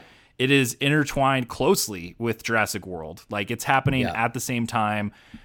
Characters from Jurassic World are mentioned and like referred to, and it's always kind of a like off-camera thing where it's referring to Bryce Dallas Howard's character a lot. Yeah. But then even the like the new owner in the movie, he like crashes his helicopter, like pterodactyls take it down. Like that happens. I love that part. Yeah. In the cartoon, like you see it in the distance, but so things are happening at the same time, and it follows these kids who, for one reason or another, get to go to the park. I think initially kind of early. It's like maybe a day or two before it opens. And then their story runs parallel with the film and then ends basically with the end of the film or right after the end of the film. That surprised me for sure. I didn't know that was gonna. I didn't know what time period, because obviously we know what happens at the end of Jurassic World. Right. But I was like, oh well, this is probably just like a kids show set before that when they had everything up and running or whatever. Right. Exactly. And it's not at all. Yeah. And it's a weird. I had heard that it was very violent, so I didn't let Daniel just immediately watch it. But then after I was watching it, I was like, it's not really violent. It gets dark. It gets surprisingly dark in a few moments. They cut away. Yeah, it's never anything on from screen. a lot of it. Yeah. I'm sure the like third act, second to last episode thing we'll talk about because that's crazy. But otherwise, it's pretty much like kind of what you'd expect. Like there's each of the kids fits into some sort of archetype. Like there's a really overly excited protagonist who loves dinosaurs and is kind of made fun of for that. There's like a rich sort of snobby kid who's actually deeply lonely because his parents don't pay attention to him. There's a girl who's like a YouTube star. That's not necessarily an archetype, but it in modern day fits into that kind of idea. There's a girl who's like a really shy athlete. There's another girl who is kind of like how would you describe her? The one that ends up being the spy. Spoiler alert. Well, I was going to say, I pulled this from the Wikipedia that someone had written. They called him dinosaur enthusiast Darius, self-entitled VP Kenji, phone addict Brooklyn, friendly cowgirl Sammy. Okay, yeah. Which is kind of it. Athletic loner, and then timid boy. Timid boy. So, The biggest victim of the show by far. The timid boy. So there's 2 camp counselors who are there. It's a weird show, man. I think it is. Yeah. I think I liked it. But towards the end, I looking back, I think I liked it. Yeah, but it was a weird, and so there may be gaps in here too where I was working or got distracted and was like, I got to get through 8 episodes of this week, so I'm not going to go back and try to figure out what I missed. So there may be some gaps, but for the most part, I was through all of it. It's a weird kind of show where I think like as a kid, I would have loved it. Like I would have been. I wondered that. All in. Yeah. So did your son watch it all with you? No. Or did he watch parts of it? He watched parts of it and then he didn't like it. So when I would try to watch it, he'd be like, I don't want to watch this anymore. I mean, he's younger than the demographic for it probably. He's 4, so there's probably too much talking in it about like plot and story and stuff that he, for older kids would care about. When there was dinosaur stuff, he watched it. And there's plenty of that. I mean, they're constantly on the run and trying to get out of, some hijinks. The weird thing about the tone of the show, though, is that tonally they do shift it down to a younger audience. But at the same time, I don't know if it's because I'm an adult. The entire time I'm just like, these kids are in mortal danger. Like, literal.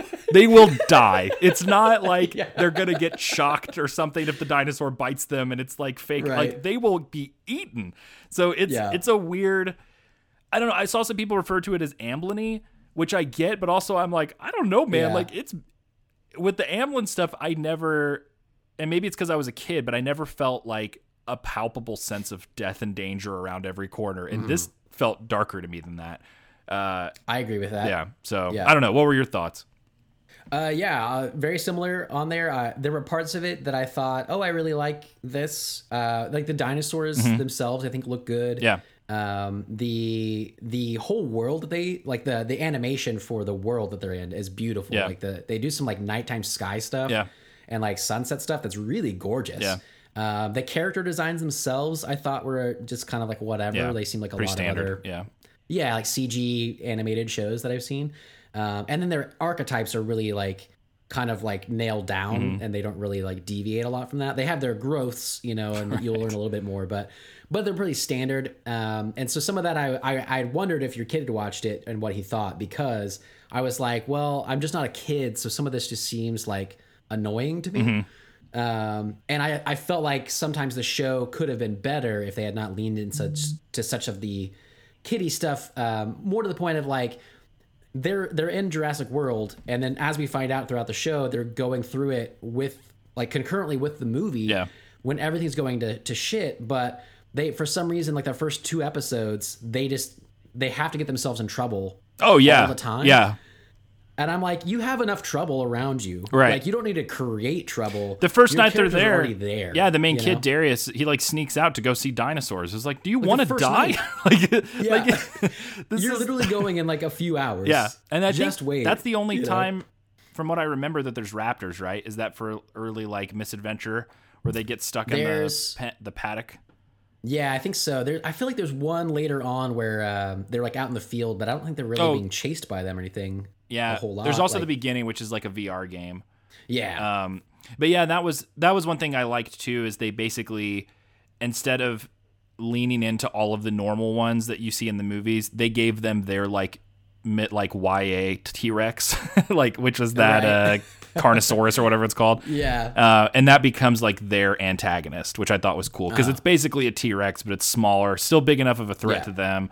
And then they also definitely did a thing at the end with like giving him, they already give him a cut at the beginning to be like, that's the funniest thing about all these like creature feature kind of movies, is like there's always inevitably, because they all look the same, the monsters or dinosaurs or animals, they always have one of them get cut in a certain way so that when it comes back, you're like, that one's pissed off because it remembers, like, so they do that with that dinosaur. They give him that cut, and then at the end when they somehow blow up those barrels, which I was like, okay, whatever, I'll go with it. Yeah, right. He's like now like extra crispy, like red, like he's got like a thing to, and he gets up and leaves. So I was like, okay, season 2, he's gonna come back even more mad, like with a grudge. So yeah, the TV animation's a weird thing, and this is even in a separate category because it's Netflix, but it never feels like, I don't know. I feel like with 2D animation, there's plenty of shows where I look at it and I'm like, that's gorgeous. Like that's, if you did that, if you put it in the budget for a film and did it on that level, it would look maybe a little bit better, but probably about the same. Like they've really kind of nailed the style that they're going for. TV CG has always felt like TV CG to me, where it's like, like, oh, this is clearly has less money. And that kind of felt this way. To your point, there's a lot of, especially like the environments and stuff, I think worked really well. But then, like you said, the character models are fine. Like it moves fine. But then that's something they run really weird. Yeah, they run. It's still like, you can tell like it's not quite that great. And I thought about that a lot because when I was a kid, I loved Beast Wars, and that show looks like trash. But that was like a CG cartoon that was on every day. Like, so I think a lot of that is probably just when you're a kid. You know, you don't care. Yeah. But it was weird. I wondered about that because part of it, like I said, like I was like, well, maybe I'm just not into this because I'm not a kid. Right. But also, I look at things now, especially as like loving film and everything, as well, they could have done this better though. Right. Like kids might not understand why it's better, but they could have done this better, and I can recognize that as an adult, and I could have liked this more as an adult if they had done these things. And you have, and it's unfair for me to now compare it to like the most widely critically lauded and regarded cartoons of all time, but I'm going to. You have shows like Avatar, The Last Airbender, or Steven Universe, or like you have these shows that now people of all ages recognize that, and it's not just kids that are into it, it's adults being like, this is amazing. Like, this is fantastic storytelling, animation, it all holds up, the characterization, blah, blah, blah. So your point's valid. I think it's, you definitely can feel the limits that they were willing to go to in terms of their demographic of like, we're aiming it very much here. This is where we're going. We're not going to do. Now, that being said, and spoiler alert for anybody who cares about that, pretty shocked that they seemingly killed Timid Boy at the end of the series. That was genuinely shocking, to the point where I was like, oh my gosh, like Yeah, let's set this up because they've gone through all kinds of shit throughout. This is like the next to last episode. next I to think last. is whenever he does that. Yeah. He finally gets over his shyness and he's like the hero. He like crawls outside. He has amongst all an these arc pterodons. of growth that's the worst mistake he's ever Yes. made in his life. Exactly. And then he like opens the door and he's all triumphant. And then they do this like modern slow motion, like the pterodons are like break through the glass. Yeah. And then he's just like reaching out and they just like take him and it's like terrifying. And then even after that, he's like holding on, like Darius grabs his hand, he's holding on. And when he's you're holding like, on oh, we're there, not gonna- yeah, exactly. Yeah. I was like, oh, he's fine then. Okay. Yeah. Nope. And then they break. I think that episode they do a lot of the and this series especially they do a lot of those like cliffhanger Yeah. endings. Maybe think of like really old like serials and stuff Yeah, that yeah. they would do like The is narrator the come cowboy in. gonna get- Are they going to let Yeah. go? What will happen? Yeah. Ooh. And they do that but it's like they're gonna get him in the next episode. Right. And then they drop him. Yeah. From a train. Yeah. I was like, fuck. That just happened. To a height that is absolutely not survivable. There's no way. There's no fucking which, way. he does. Spoiler alert again. But Yeah. that's like the last second post credits kind of thing. Is that you see his fingers twitch and he's still alive. But yeah, so high. So until we got to that point at the very, very end, I was like, wow, this kid's dead. Like there's no explaining this. And the rest of the kids, like, they're not sad about it, but they're also like, well, we got to keep going. So Yeah. they keep rolling. And the series also has a fairly dark ending too, that they get to the docks I know. and everyone's gone. Like which I thought was interesting. So they, Yeah. they're stuck there on the island. So that was the stuff for sure that made me. It's a weird thing where I was like, oh man, I like this. Like that's awesome that they. But then it's also a thing where I'm like, not enough to watch another season, probably. But I'm, See, I'm into it now. See, are you? I don't know. Like, I think it's just like a time commitment thing. I don't know. I could change Sure. my mind once it comes out. Maybe I would be like, okay, it's here. It's on Netflix. So, your mind views it as free, even though you're paying for it. But that was the stuff where it got me the most invested because it was like, okay, now they've kind of moved out of the predictable beats. And there are potential stakes. The thing I thought about is like, it would be interesting if they have an almost Jumanji-like period of growth for Timid Boy. What's his actual name? This poor kid. They called him Ben. Timid boy. Timid Boy. Where they find him later and he's like Robin Williams grown up when he's been stuck in Jumanji land. Like obviously not that long of a period of time, but to where he's like now a survivor. I think that would be, and that'd be cool. My guess is they'll probably go somewhere in that. And then he's pissed at them because he feels like, they left him there, they abandoned him. Yeah. Which makes sense, but also would be an annoying conflict if it happens because anyone watching that show is like, you fell 300 feet. There's no way you should not be alive. When we get back to the mainland, they need to study your body for science because you maybe are invincible. So it's, they could take it to some interesting places. Yeah, that's the thing. It's like I'm annoyed almost that I want to watch more of it, I would say, because it wasn't that great. But there were moments when I was watching it. I watched it over like the whole week, and I'd be like, man, I really want to see what happens, though. And I'd throw another one on, and it surprised me. And then at the end, it was good enough that I was like, oh, man, I really want to know what happens to these fucking kids. They're all on this island. I should clarify, when I say I don't necessarily want to watch season 2, it's less that I think it was bad. I think it's a pretty solid season of a kid's show. I think it's there are definitely flaws, but I think there's way more good than bad. For me, I'm always like, man, I still haven't finished, Better Call Saul or The Wire, so I'm not like rushing to watch season 2 of Camp Cretaceous. Yeah. But yeah, I think especially if you are a dinosaur enthusiast like Steven or myself, which again is in rare and a rare amount. So maybe everyone's been bored by this love episode. them so just much. Two dinosaur lovers hanging out. I think you dig it. I mean, it also kind of depends on how invested you are in the Jurassic World specifically franchise. Because if you dig that, then they do some cool stuff they didn't have to do by interweaving the universe into it. In a way that I thought was fun.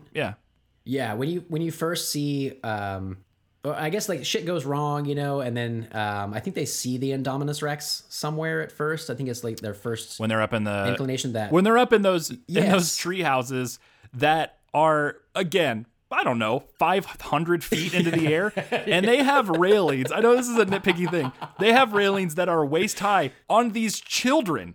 So basically, Yeah. if you're a full-grown adult, that's hilarious. It's like you're one trip away from immediate death. Like, and I know it's so nitpicky, but that was the thing for me as an adult constantly, where I was like, this whole place is a death trap. Like, even if it's not dinosaurs, like nothing is designed for safety at this park. Well, plus they put them with these two counselors who constantly just leave them alone. Do not care. Off camera, they're absolutely getting high and having sex. Like that's the implied thing, like that Awesome. but you never see. Like little to no regard for these children's lives.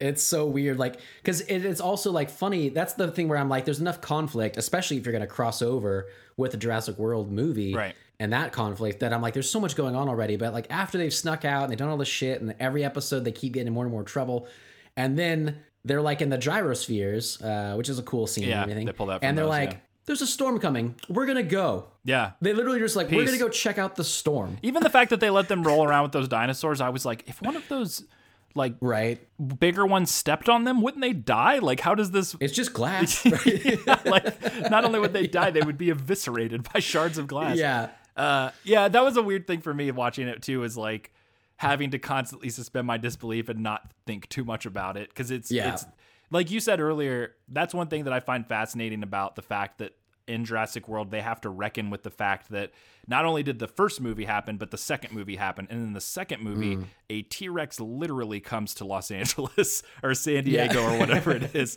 It's not like the first movie you could look at it as like, that was a testing isolated accident before the park opened that made them not open up the park. I think like the mainland, America could be like, okay, that was probably a stupid mistake. We'll move on with our lives. But the fact, by the time a T-Rex shows up and literally is like eating dogs and stuff, like it eats a kid's dog in front of him in the second movie, like that's when it's more dark. Of a threat. So the idea that it is fascinating to me, and I don't know how I feel about it, that with Jurassic World, they were like, yeah, we're going to still do it again though. And we still want you guys to come to the park. That there's so many people that were like, okay, like right. I would just be like, did a bunch of people die? Like this seems like a mistake. But I don't know. Like I think that is the difference between like the childlike sense of wonder that you're talking about too. Yeah. That for me, I'm just like, I would never take my family to something like that. It seems like a horrific mistake. But then as a kid, like, seeing this stuff, and I was reading books about dinosaurs and memorizing all their names and was so into it. It makes sense that the kids would want to see it. Like that would be crazy. I'm with that. It is strange when they get to that stuff that you were talking about, where it's like, I think Vincent D'Onofrio in Jurassic World at one point, he's like, I can't wait to take these to like Iraq. And you're like, what? Yeah. Like, that's a big leap. So I just don't know, especially with Fallen Kingdom and what they did with the cloning stuff and the weaponry and stuff. And I'm just like, I mean, that's a choice. Sure. I don't know if it's my favorite choice. Like, Jurassic Park works so well, and Jurassic World works pretty well at mirroring it because it is the sequels do a bad job, I think, of you're in this world. What do we do? The first movies of those series work well because they're like, no, this is about the awesomeness of this, and it went wrong. Right. And I think that they get lost in the sequels when they're like, well, what happens when that's already gone wrong? Like, how do you make that interesting? Right. And this cartoon did well as well because it's also like they're full of wonder and then it goes bad. Right. And that's kind of Jurassic Park's bread and butter. And I don't know that they have a real good way outside of that. Yeah. I am intrigued that they'll just be in the world. Right. And I think you're right. Like what that'll do. But in a whole, I have to like kind of be like, well, it'll be a different thing than Jurassic Park or Jurassic World. It's like just what happens if dinosaurs in the world, and that's an interesting concept. Right. I don't know. No, I think you're right, and I think the show does a good job of tapping into the Jurassic Park of it all in spirit more than the world, because it is much more tangible, real dangers as opposed to like wild sci-fi creations. And you're totally right. Like, and even in the first movie, I mean, when Amanda and I revisited that as adults, like we teared up and we both kind of looked at each other like in embarrassment and shock that we were getting so emotionally hit by the scene where they see the dinosaurs for the first time, where he like takes his hat off and like he like moves her head to look at the pack and everything. Like it is a beautiful, like awesome, awe-inspiring moment. And then the rest of the film isn't like, and now, hey, check out this T-Rex. It has Uzis for arms or something. Like, it's check out this T-Rex. Like, this is what. Don't ruin the third Jurassic World, man. That's gonna happen. This is what a T-Rex would have been like, and that's scary by itself. Like, you don't need more. So yeah, I totally agree. I think this show does have that they have the kind of back to basics thing, to where it's just like, and I did feel that throughout it, where a little bit of that tension of like, man, what would I do? Like, where would you run to? What would be safe? What wouldn't be? Especially there is an edge that this has too, of like, they're not around any other people. They barely ever see people. And when they do, they get killed immediately. So there is that thing of like, where would you even go that's safe? And it's so big.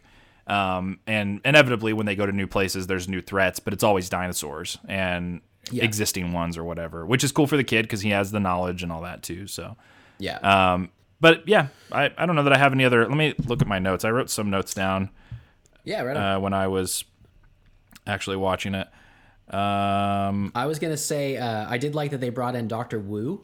Oh yeah, Even though he's voiced by a different guy. That's a good point. It was fun to actually see his character from the original one. And then I also thought it was interesting, I don't know a whole lot of the kids' voices. They're from a lot of like kids shows, it seems, and stuff. I didn't know them either. Know of, but the camp counselors are Jamila Jamil as Roxy, and then Glenn Powell. I didn't know his face. I didn't know his name. But apparently his was written for him. He's that guy. Oh yeah, that's just what it looks like in the show. Yeah, exactly. Yeah, okay. I was like, oh, they really nailed that. Yeah, he looks totally like that in real life.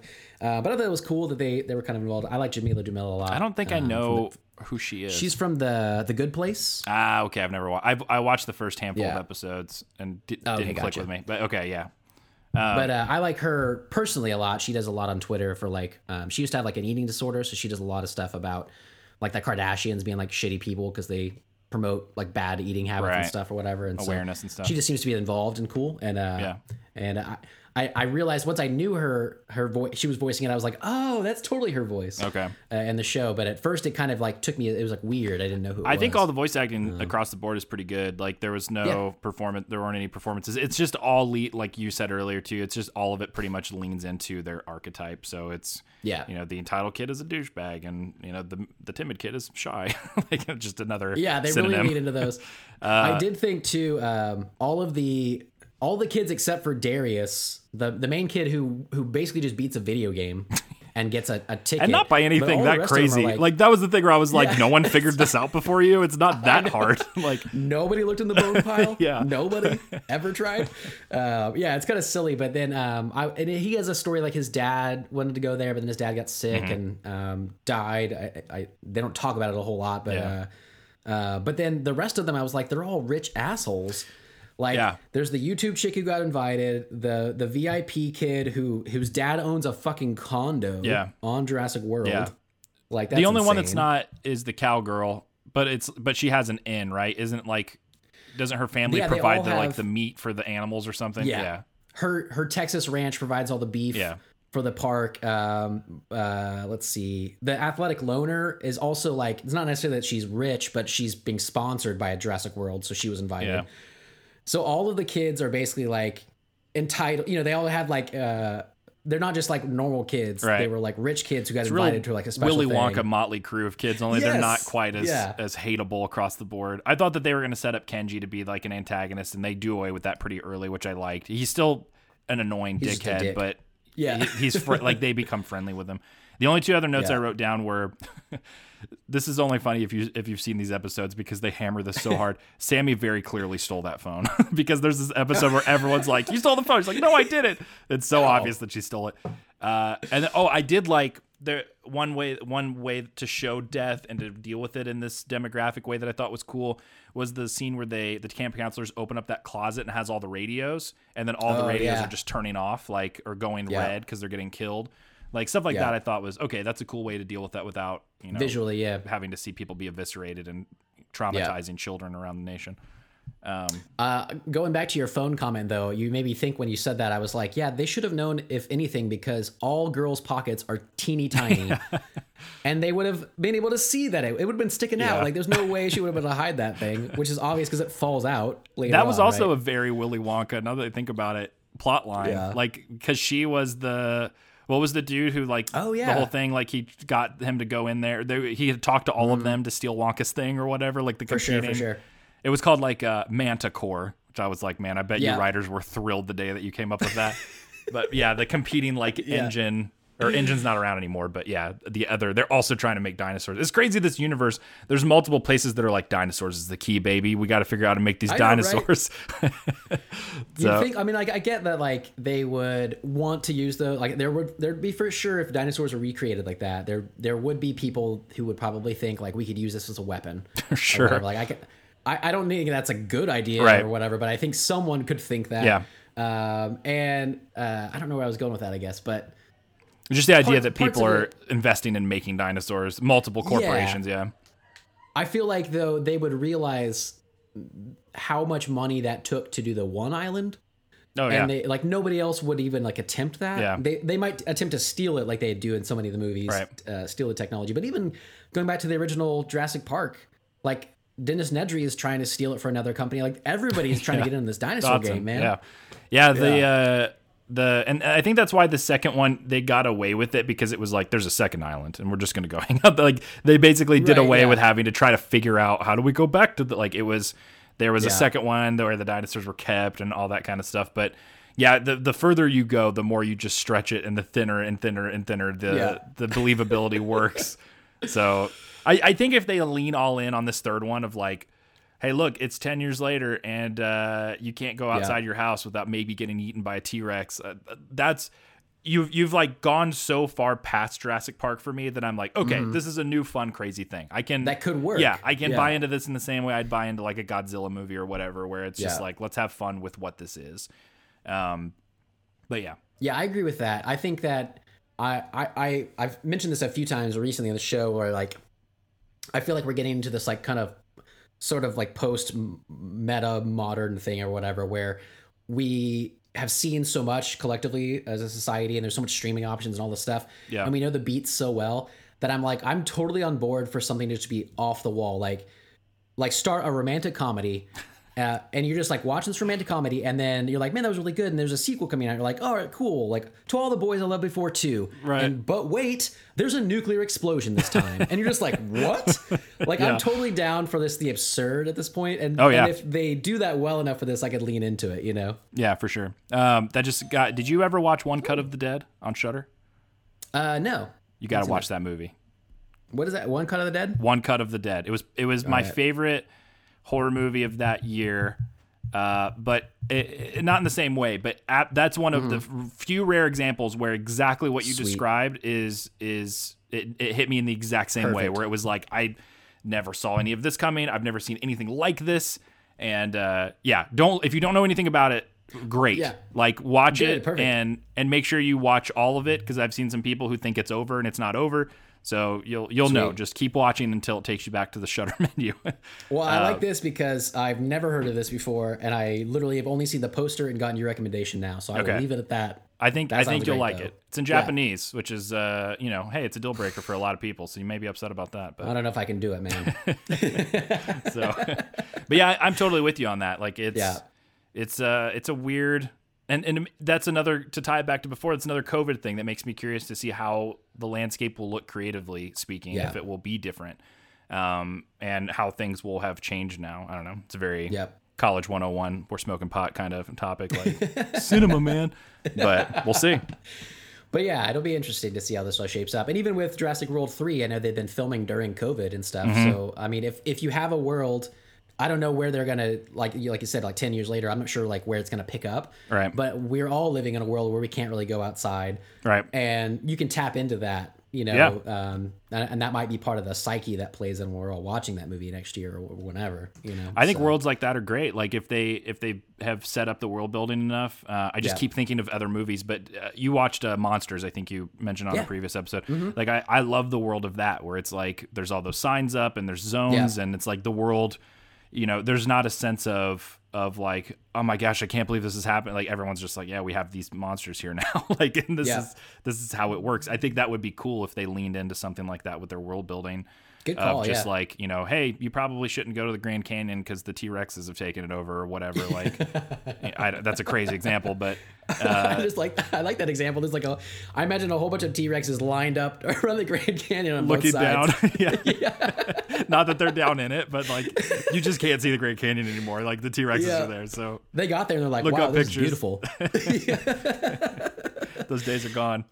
Well, I'm glad that you suggested this. I really wish that I had a friend, before you that was into dinosaurs as much, and that would have Me suggested too, man. anything dinosaur. All the years really did. wasted of no one recommending dinosaur content. So Yeah. I think this could be a good reoccurring thing on the show that we can do of like every once in a while hit in with some dinosaur stuff, like it. even if it's selfishly just for us as the only two people that enjoy it. It's our podcast. We can do whatever we want. So Exactly, and That's I like fine. that. yeah. So that's pretty much all I had to say about the show. Me too. Yeah, that's it. right on. I think if any of that stuff interests you as a listener, you'll dig the show. But if not, if you're like, I don't have time for a kid show, it's not going to surprise you. So don't watch it. That's And going to be your if you outlook. listen to this, you got enough of the spoilers that are Yeah, fun. that's true.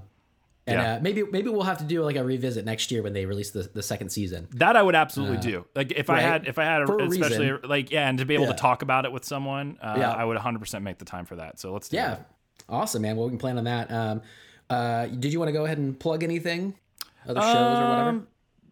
Sure. You can, if you happen to be listening and you need a comic book lettered or designed, I can do that for you if you'd like. I'm very busy right now, so I maybe shouldn't be putting it out there too much, but you can check out all of my like lettering and design work at my website, which is just hopkinsletters.com.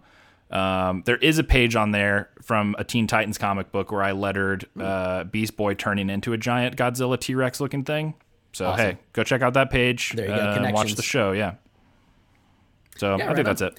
All right, cool. And you can rate and review us on your favorite podcast app. All the info's in the show notes below if you'd like to write to us. So, man, it was really fun discussing all this with you today.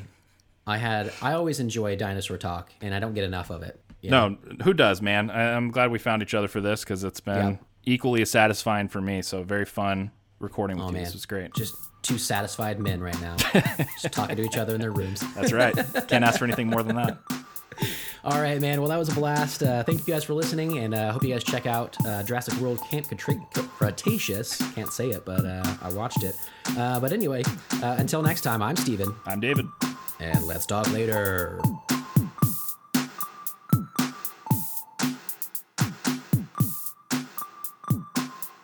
Yeah, so now we just kind of talk about whatever. All right. Does that work? Yeah. Sounds great. Just really leaning into the theme of the show, I guess. Exactly, yeah. Let's talk about stuff as broadly as possible. It's as broad as possible. If you recall, whenever we came up with the title, we just trademark, wanted patent to be pending. just wanted it to be broad. You know, we had some more specific weird offshoots that some people might have said were better names. You know, but Yeah. Those people would be wrong. I think you guys nailed it. yeah, there you go. See, And you have the I'm already doing this wrong because I keep saying you guys. We all right. have nailed it. this is outtakes, so this would be fun because I don't get a kick out of that. Okay. So yeah, also the LTAS branding. That's something in all the podcasts I've never had, and all the podcasts I've done have had stupid long multi-syllabical. Is that how you pronounce that word? Probably not. Names. yeah, I So like that. you have to be like Erie International, Hideous Energy. It's just these giant mouthfuls. You guys can just be like LTAS. Who would do That's that? It. Yeah. Yeah. Or we Yeah, can say you know, LTAS. LTAS, kind of snuck in there, and I like it because it's just like simple and it feels like an inside joke that's so stupid that only we know about it. Right. Even though it's not even funny, but it's just something to lean into, to be like, yeah, we have a branded show. Look at this. It has one of even, those- like a nickname. And one of those inside jokes where you intentionally don't tell other people around you. Yes. Not both because you want to keep it an inside joke, but also because it's not worth if there's no humor there. So then you just lean into the idea that's like, you have to be there. Oh, You that's a would good get start. it. Yeah. Hey, you're back. Cool. Yeah. It You froze for a second, but Can you hear me now?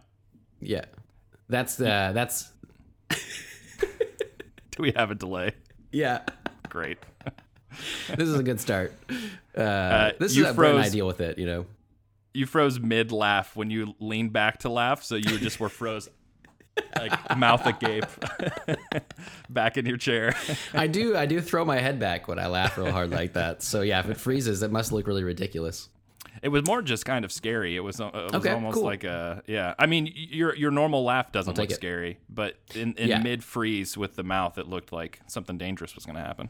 Oh, absolutely. I love whenever I'm watching anything on TV and I pause it, and if you get like a funny face, like mid sneeze, or pretty much anytime like anybody's like talking or laughing, they look kind of ridiculous if you just stop them like mid whatever they're doing, right? I But it's, feel like funny that how happens evil every people time I look. watch a YouTube video and I pause it. Someone's always just like half an eye open or whatever. Yeah, it's so weird. But how it happens like funny a lot of the time. Like I'll actually stop and like point it out to my wife and be like, you know, like, hey, look where I paused it. Look how like stupid that person looks. Who's usually so attractive because they're an actor, you know.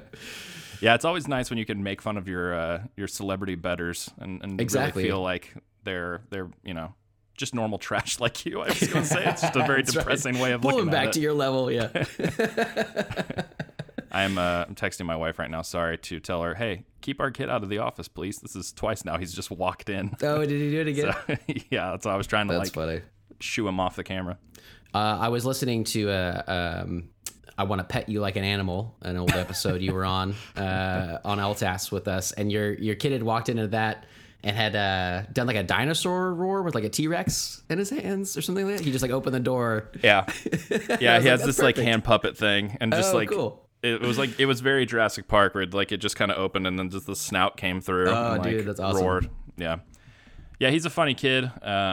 He does not understand to not come in here when the door's closed and I'm recording Yeah. something. he You has know- not figured that out yet. You need like a red light outside your door, like a recording light, you know? Yeah.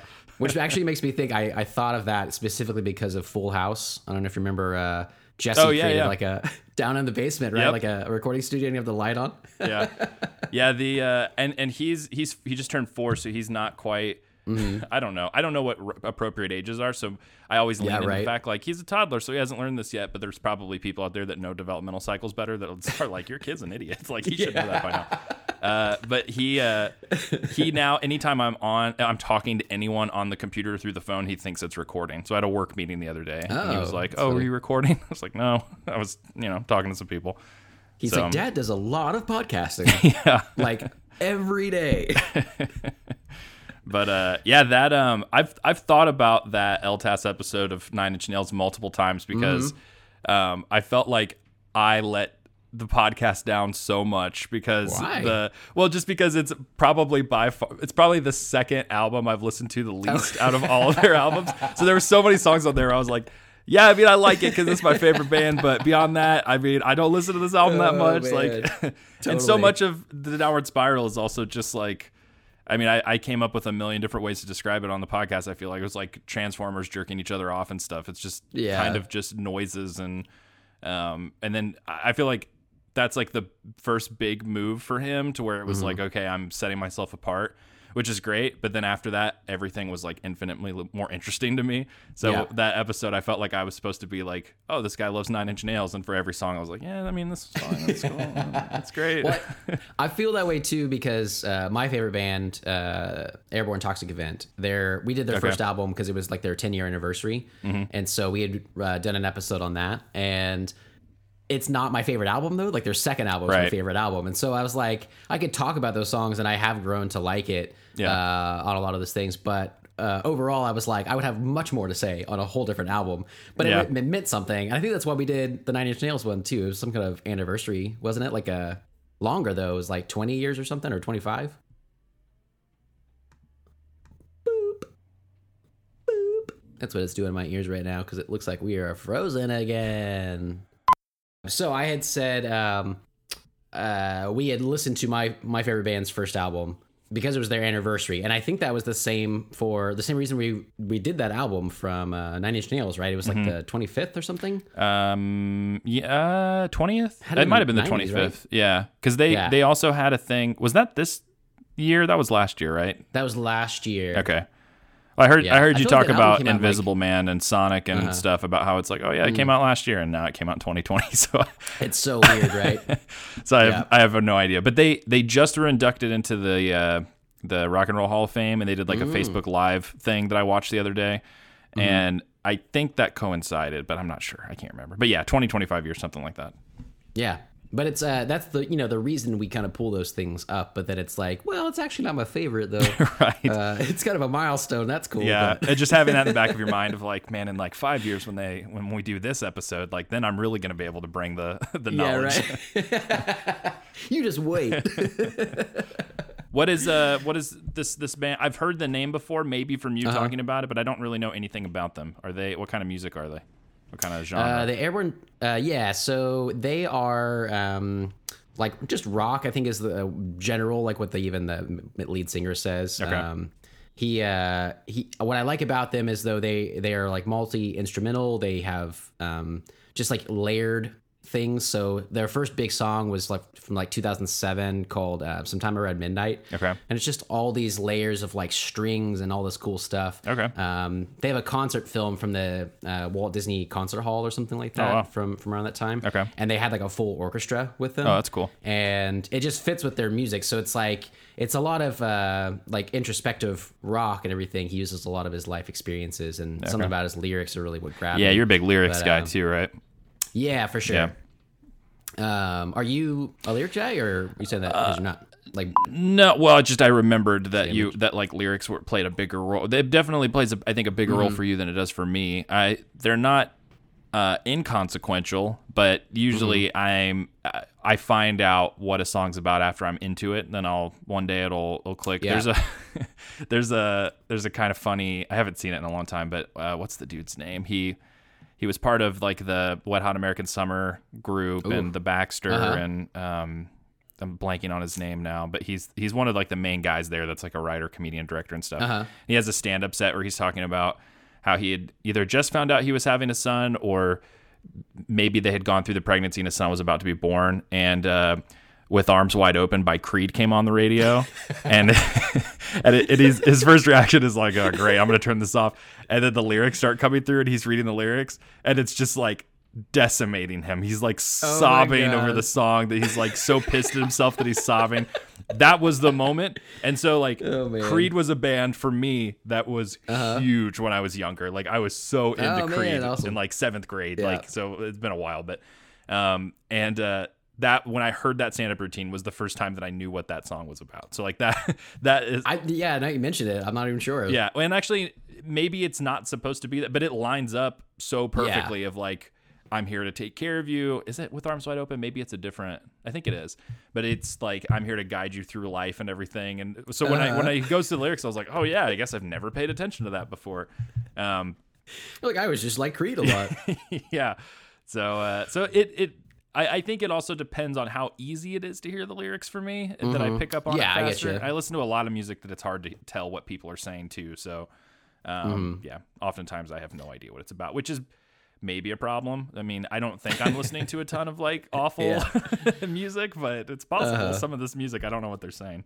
So I feel that way because sometimes I'll listen to a song, and I do think that like musically it'll grab me first, and then I like the lyrics kind of secondarily, but I do like the lyrics are like a driving force of like some of my favorite songs, right?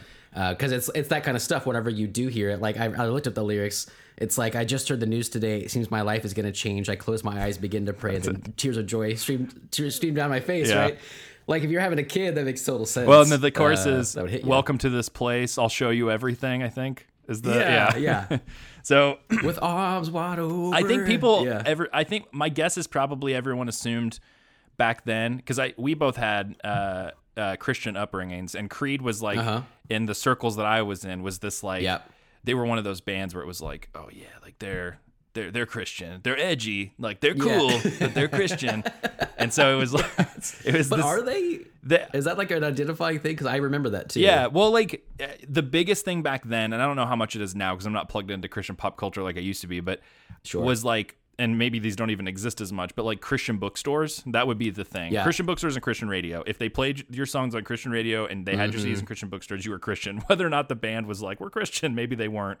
And usually if they would say, And a lot of these bands would, where they would have like, well, like we're, some of us are Christians and some of us have these things, but the band isn't like defined as, usually if that happened, then the Christian bookstores would be like, get those CDs off the shelf immediately. Like they just denounced Christ himself. Right.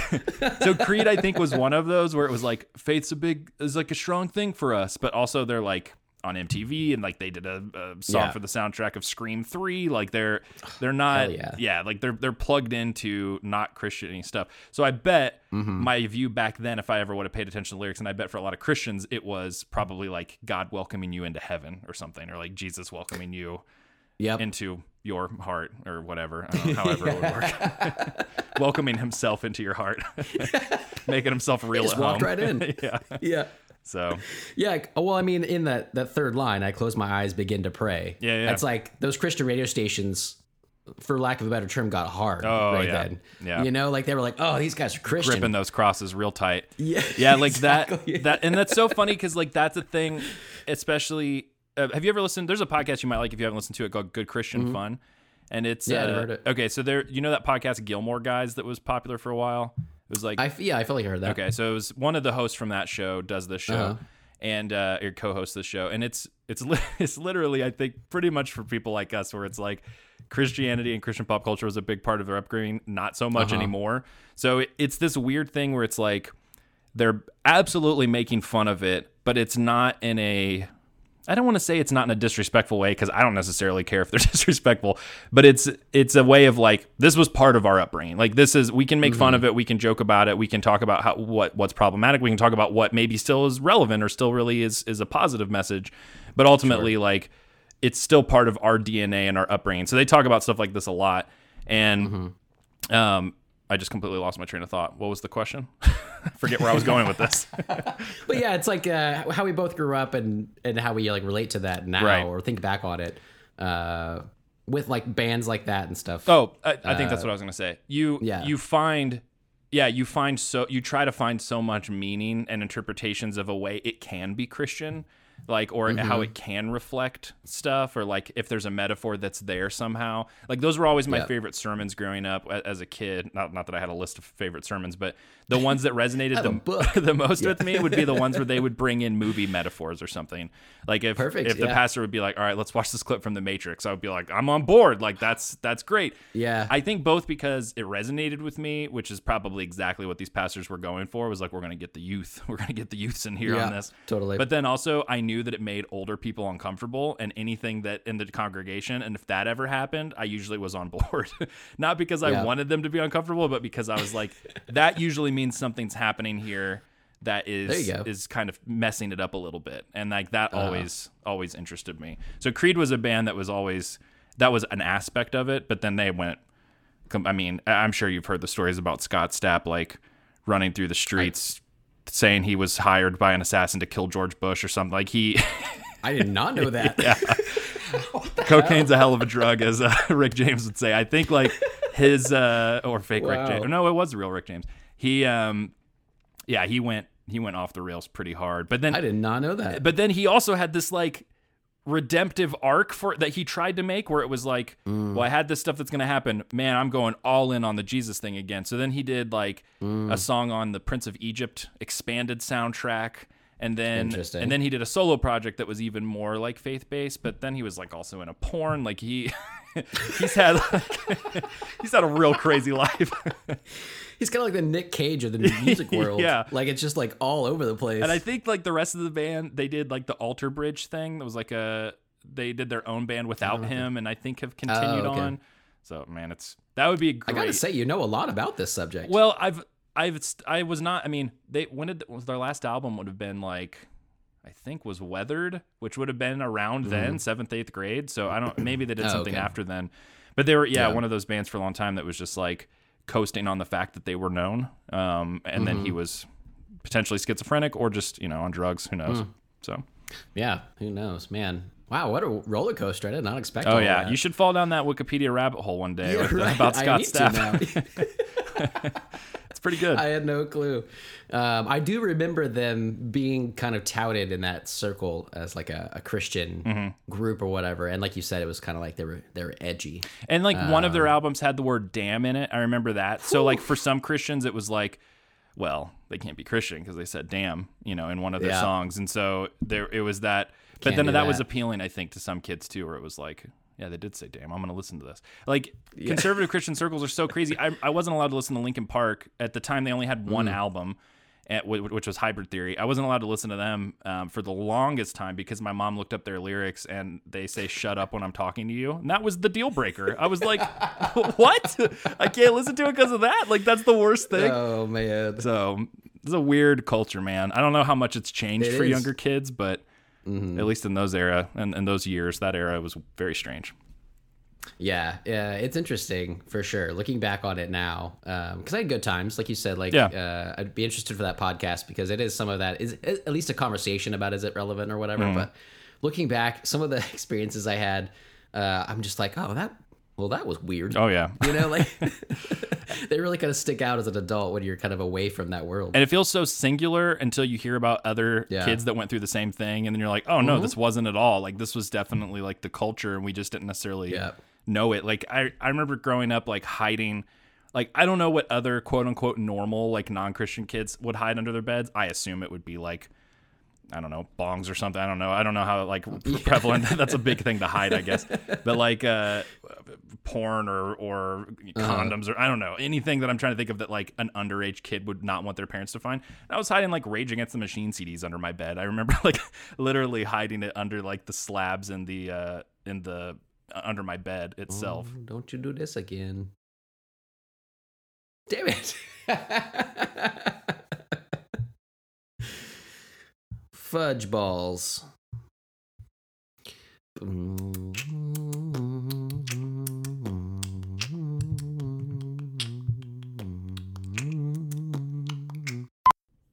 So yeah, whatever it is that I started to say non-Christian kids, but you probably remember that the term was secular kids.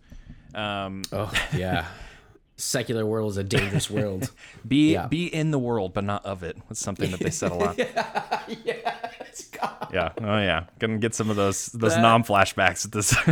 It is funny because it's not necessarily that I guess that I thought that no other kids were having that experience, but it is interesting as an adult to be like, oh, a lot of us were having that experience. Yeah. No, it's crazy. And it was so similar across the nation, at least. I don't know about, outside of the US, if it's like that evangelical Christian world. Well, and I think probably it's because the foundation was, for better, for worse, and usually worse, the Bible. So like a lot of these things came from a verse or whatever else. But then it is strange how beyond that, there was so much that wasn't biblical as much as it was just like pervasive in the culture and the evangelical, like American. Yeah. I definitely think it's an American thing in our case, like yeah, American culture. But yeah, like I'd be hiding like Rage Against the Machine CDs under my bed and like mature-rated video games. Like that was the stuff that I was like, I was terrified. Clerks. I remember I had a copy of Clerks by Kevin Smith, and like that was, my mom did find that, and I got in so much trouble. And I remember like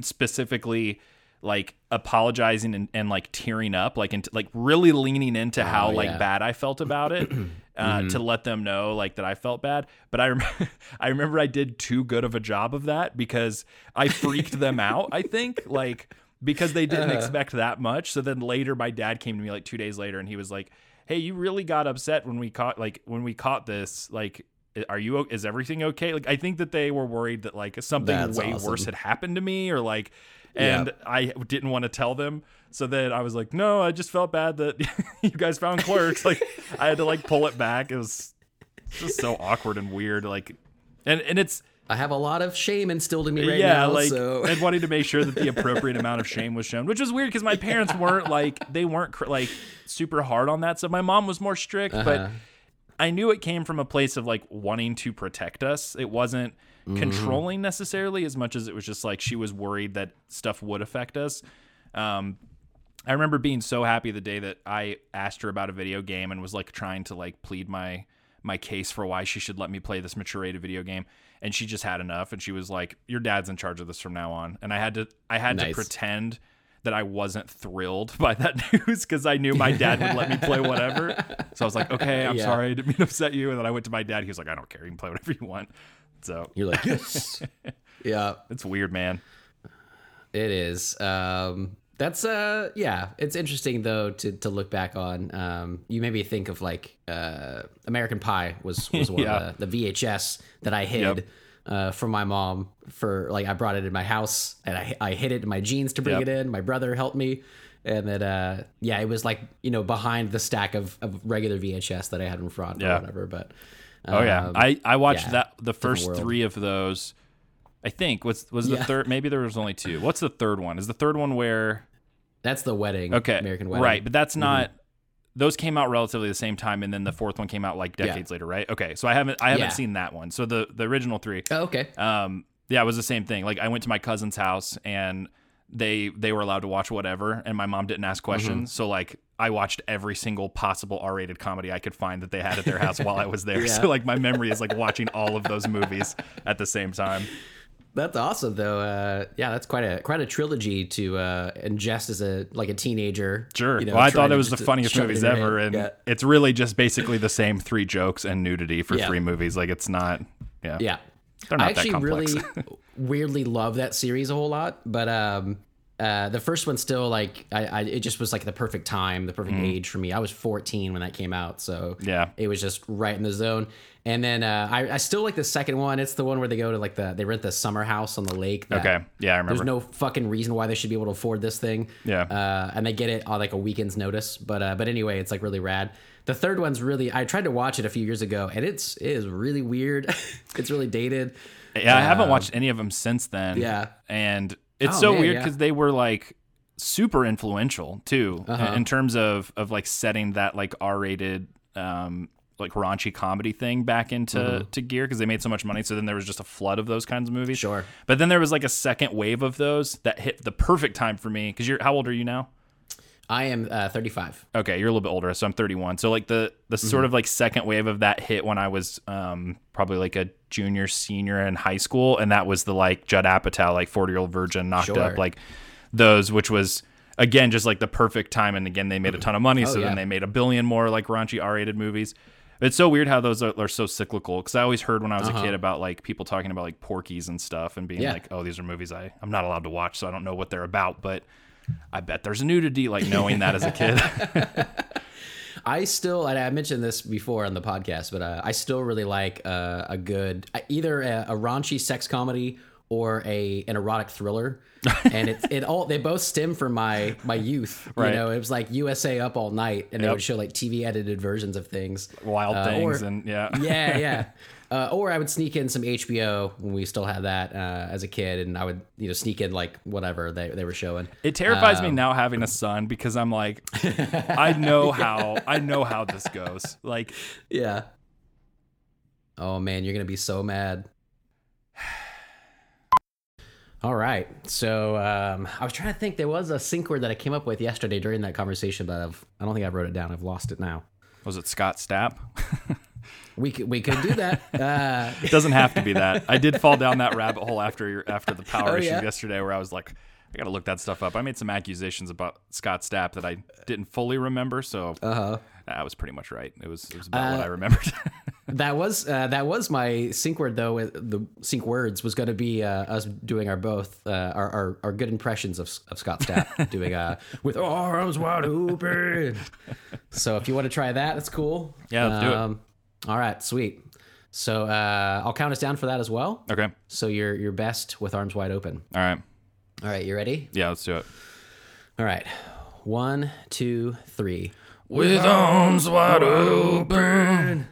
Oh man, I liked yours a lot. Thanks. I good. don't know if there's a delay or not, but you said yours at the exact same time I said mine. It actually sounded kind of good. Like I'm surprised. Kind of harmonizing. Yeah, it sounded pretty good. I'm gonna listen to Did some you Creed learn today. anything cool about him or Creed through your research? Cool. If you mean cool as in sad, then yes, a lot. It was exactly how I remembered. Weathered was their last album, and then they've kind of just coasted as being Creed, and they've broken up, gotten back together. There was a reunion. The latest update on Wikipedia was this month their like drummer, bassist, one of the people that no one cares about because it's not Mark Tremonti or Scott Stapp, said that the possibility of a reunion is very high, which, you know, not necessarily the time for it, but maybe he just means after COVID, hopefully. But we'll see. Hopefully, right? Yeah. LPAS.